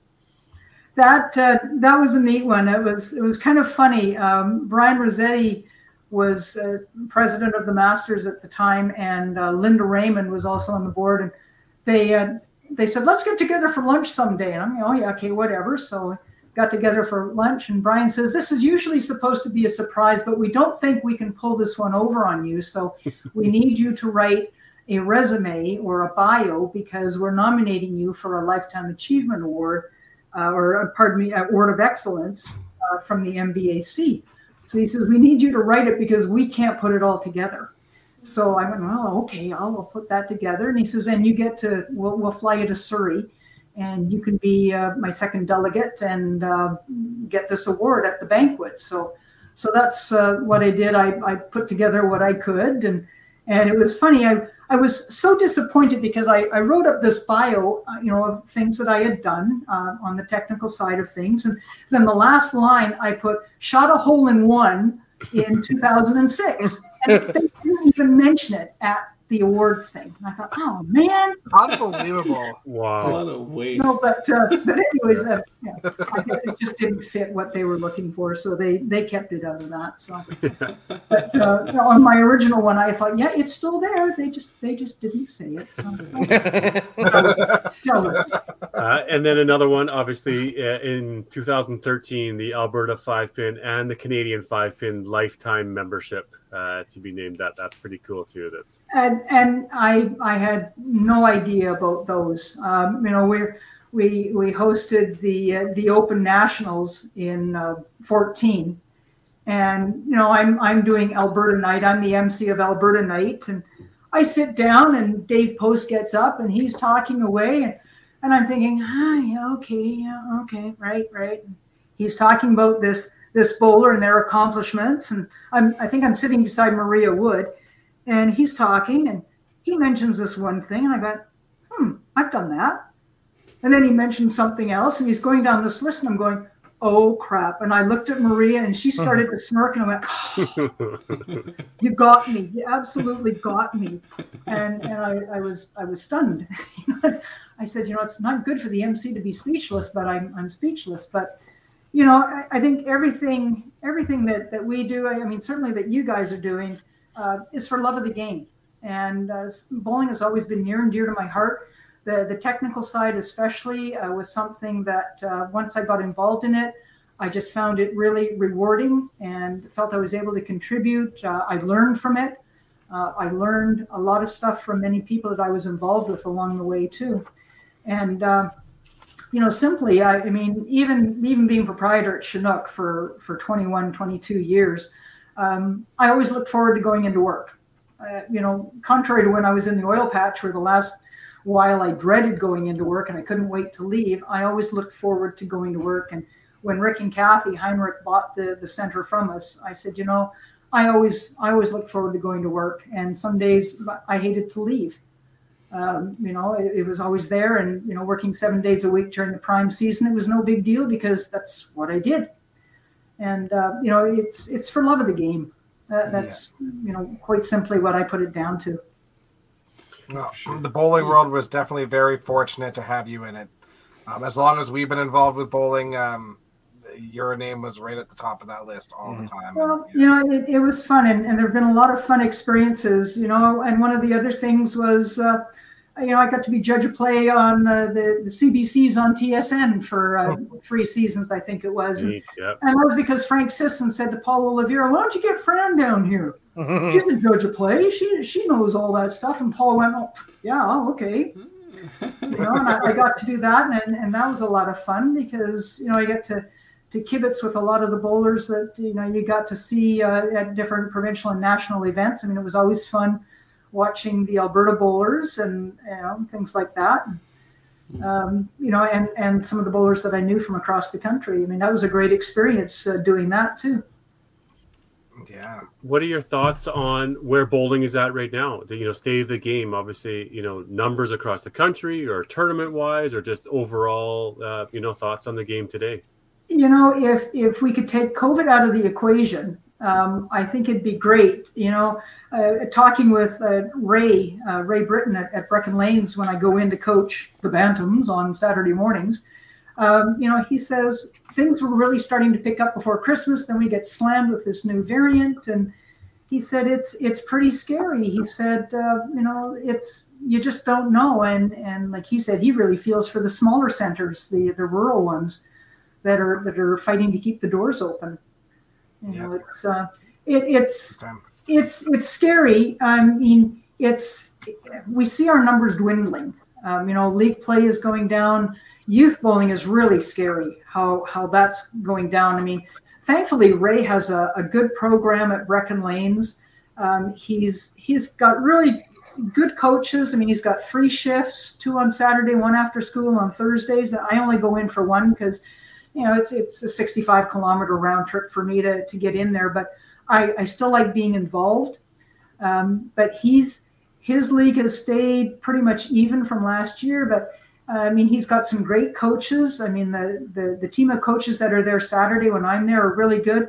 One of our coaches, he's a school bus driver, and he's probably recruited, 10 or 11 kids new to bowling into the program this year, and they're bantams and juniors, and it's great. And they're great kids as well.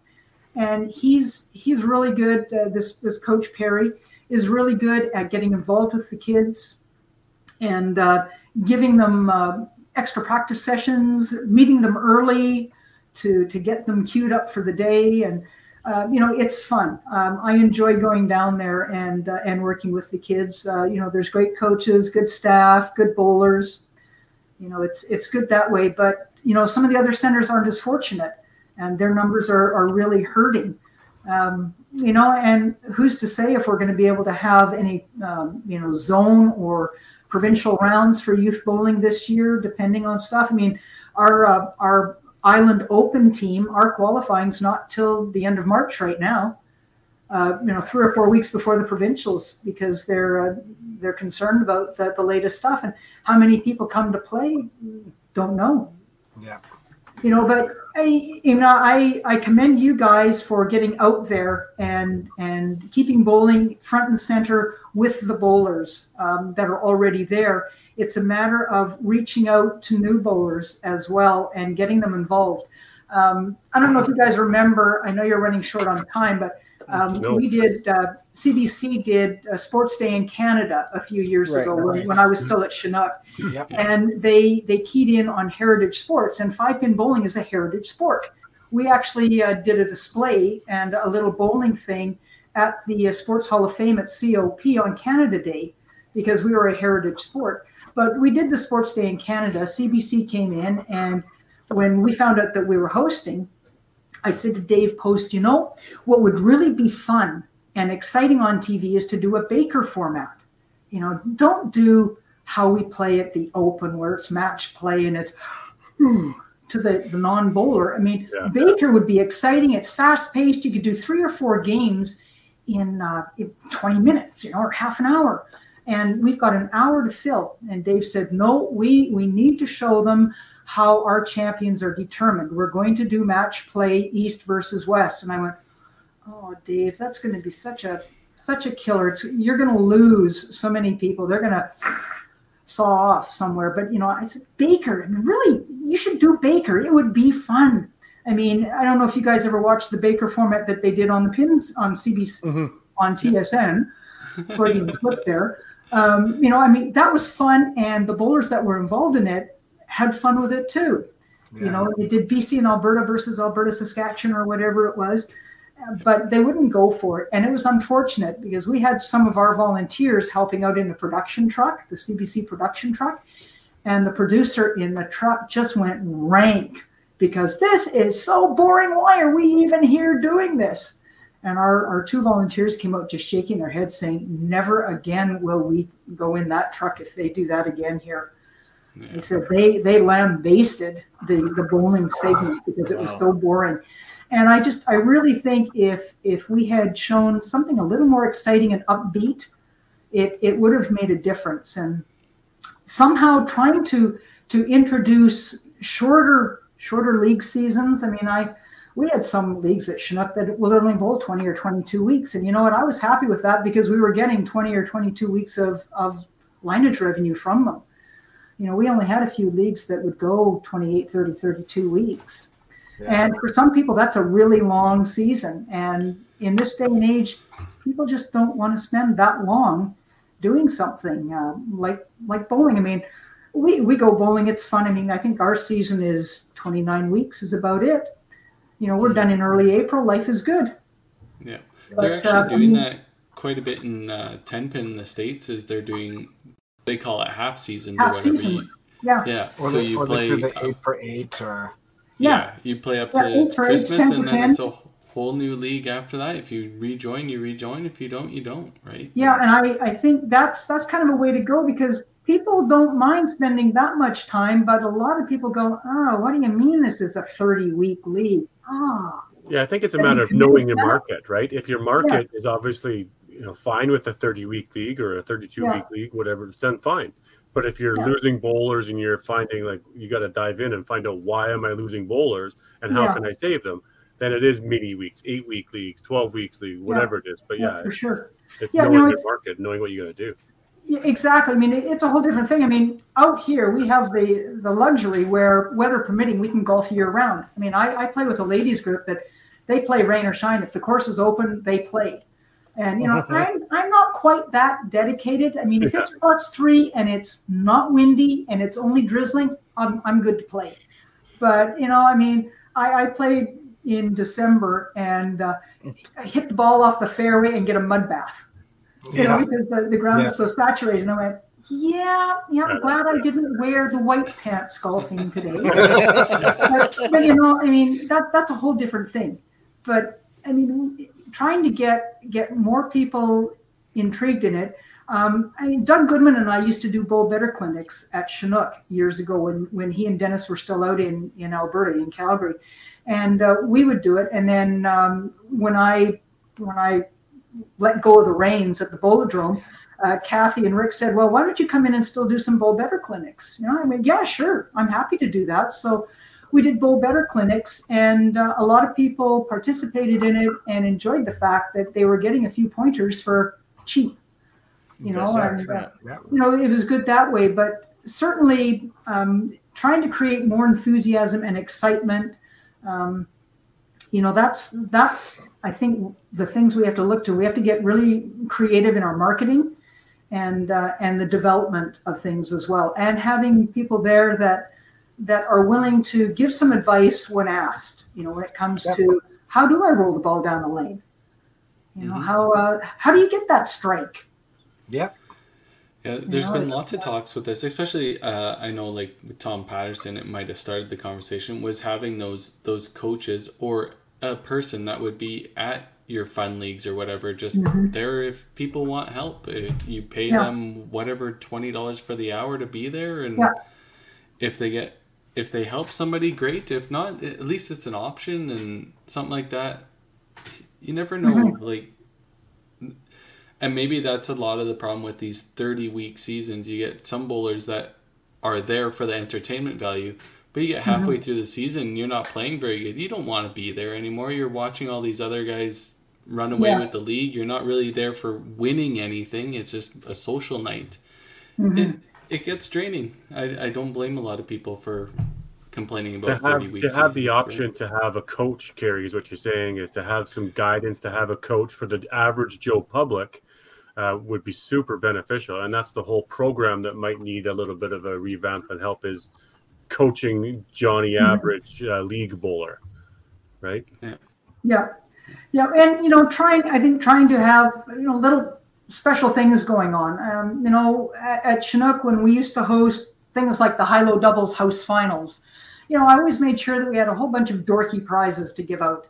We would draw names out of a hat and we'd give out prizes.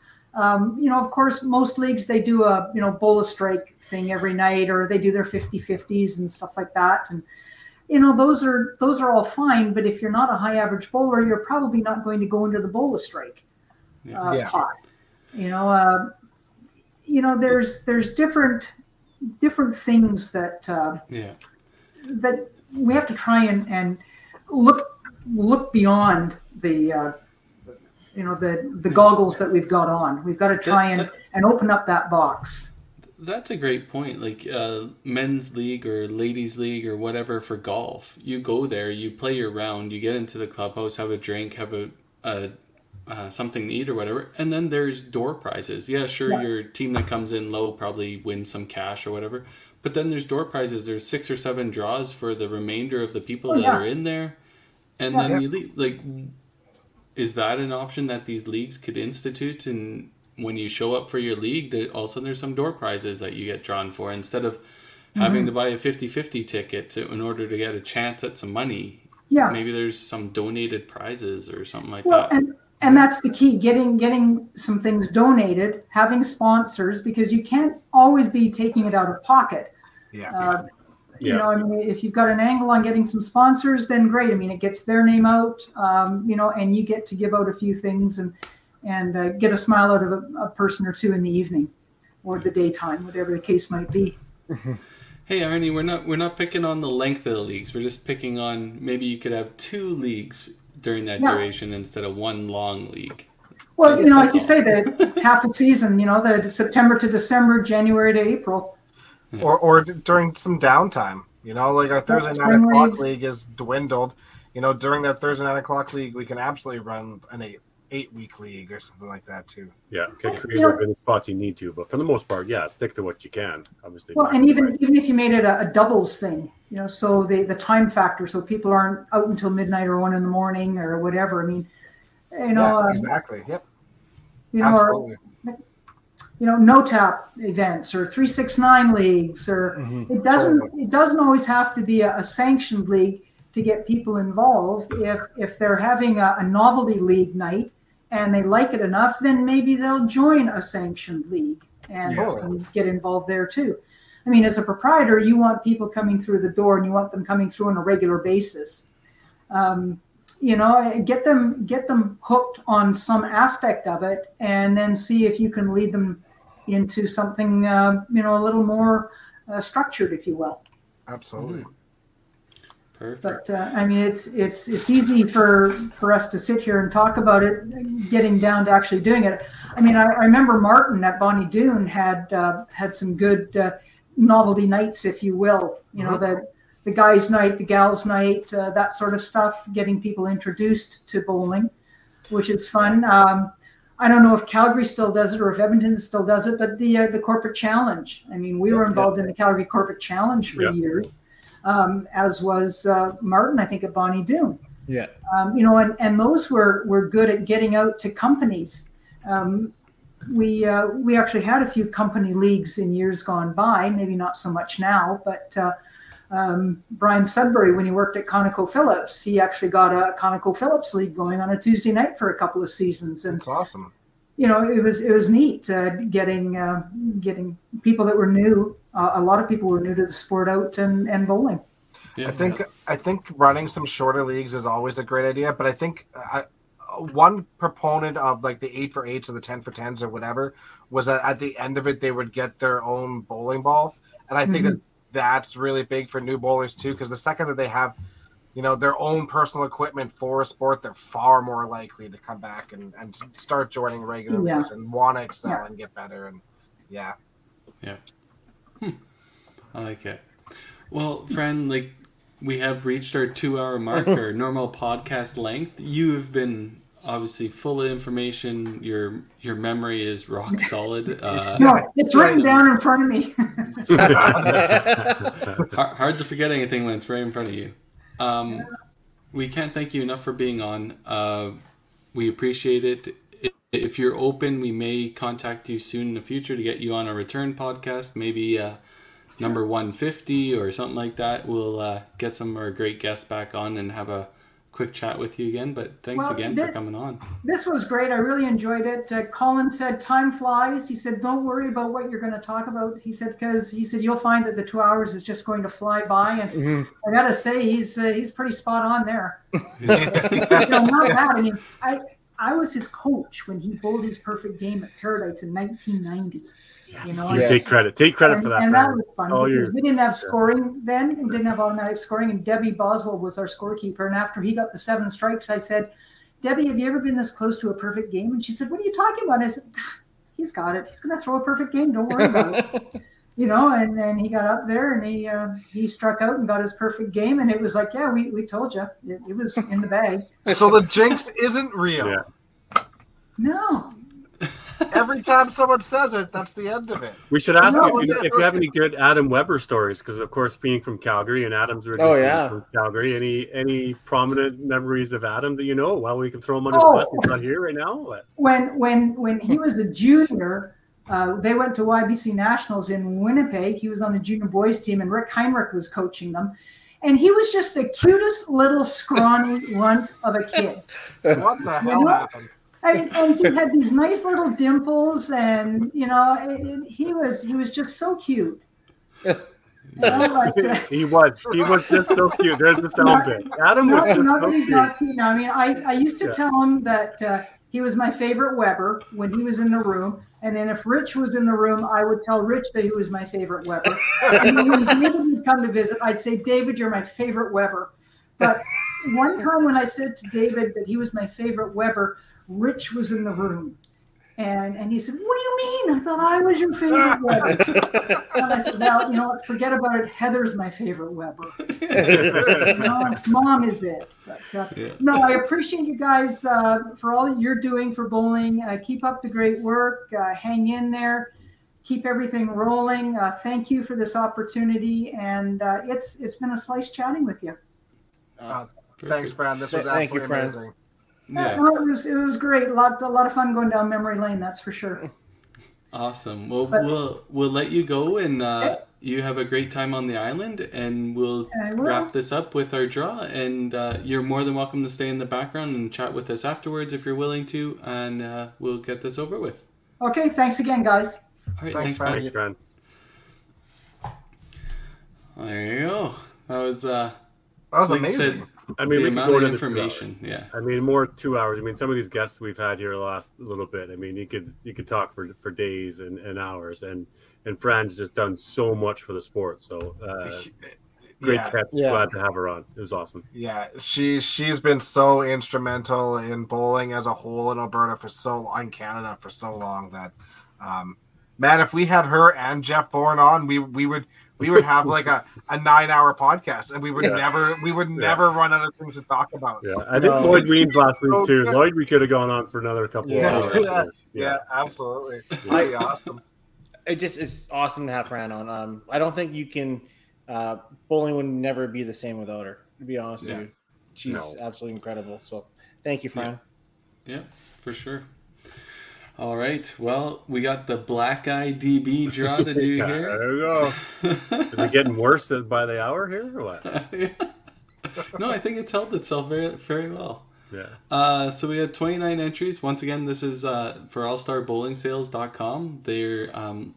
We are lucky enough that they're sponsoring us and can bring you guys a free draw every week. And after we find the winner, we'll get in contact with you and we'll get them in contact with you as well. Birthday there today, I think, isn't it, for All Star Bowling Sales? Shelby, yes, it's his birthday today. Yeah.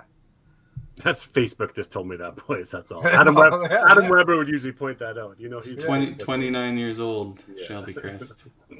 All right. Good luck, everyone.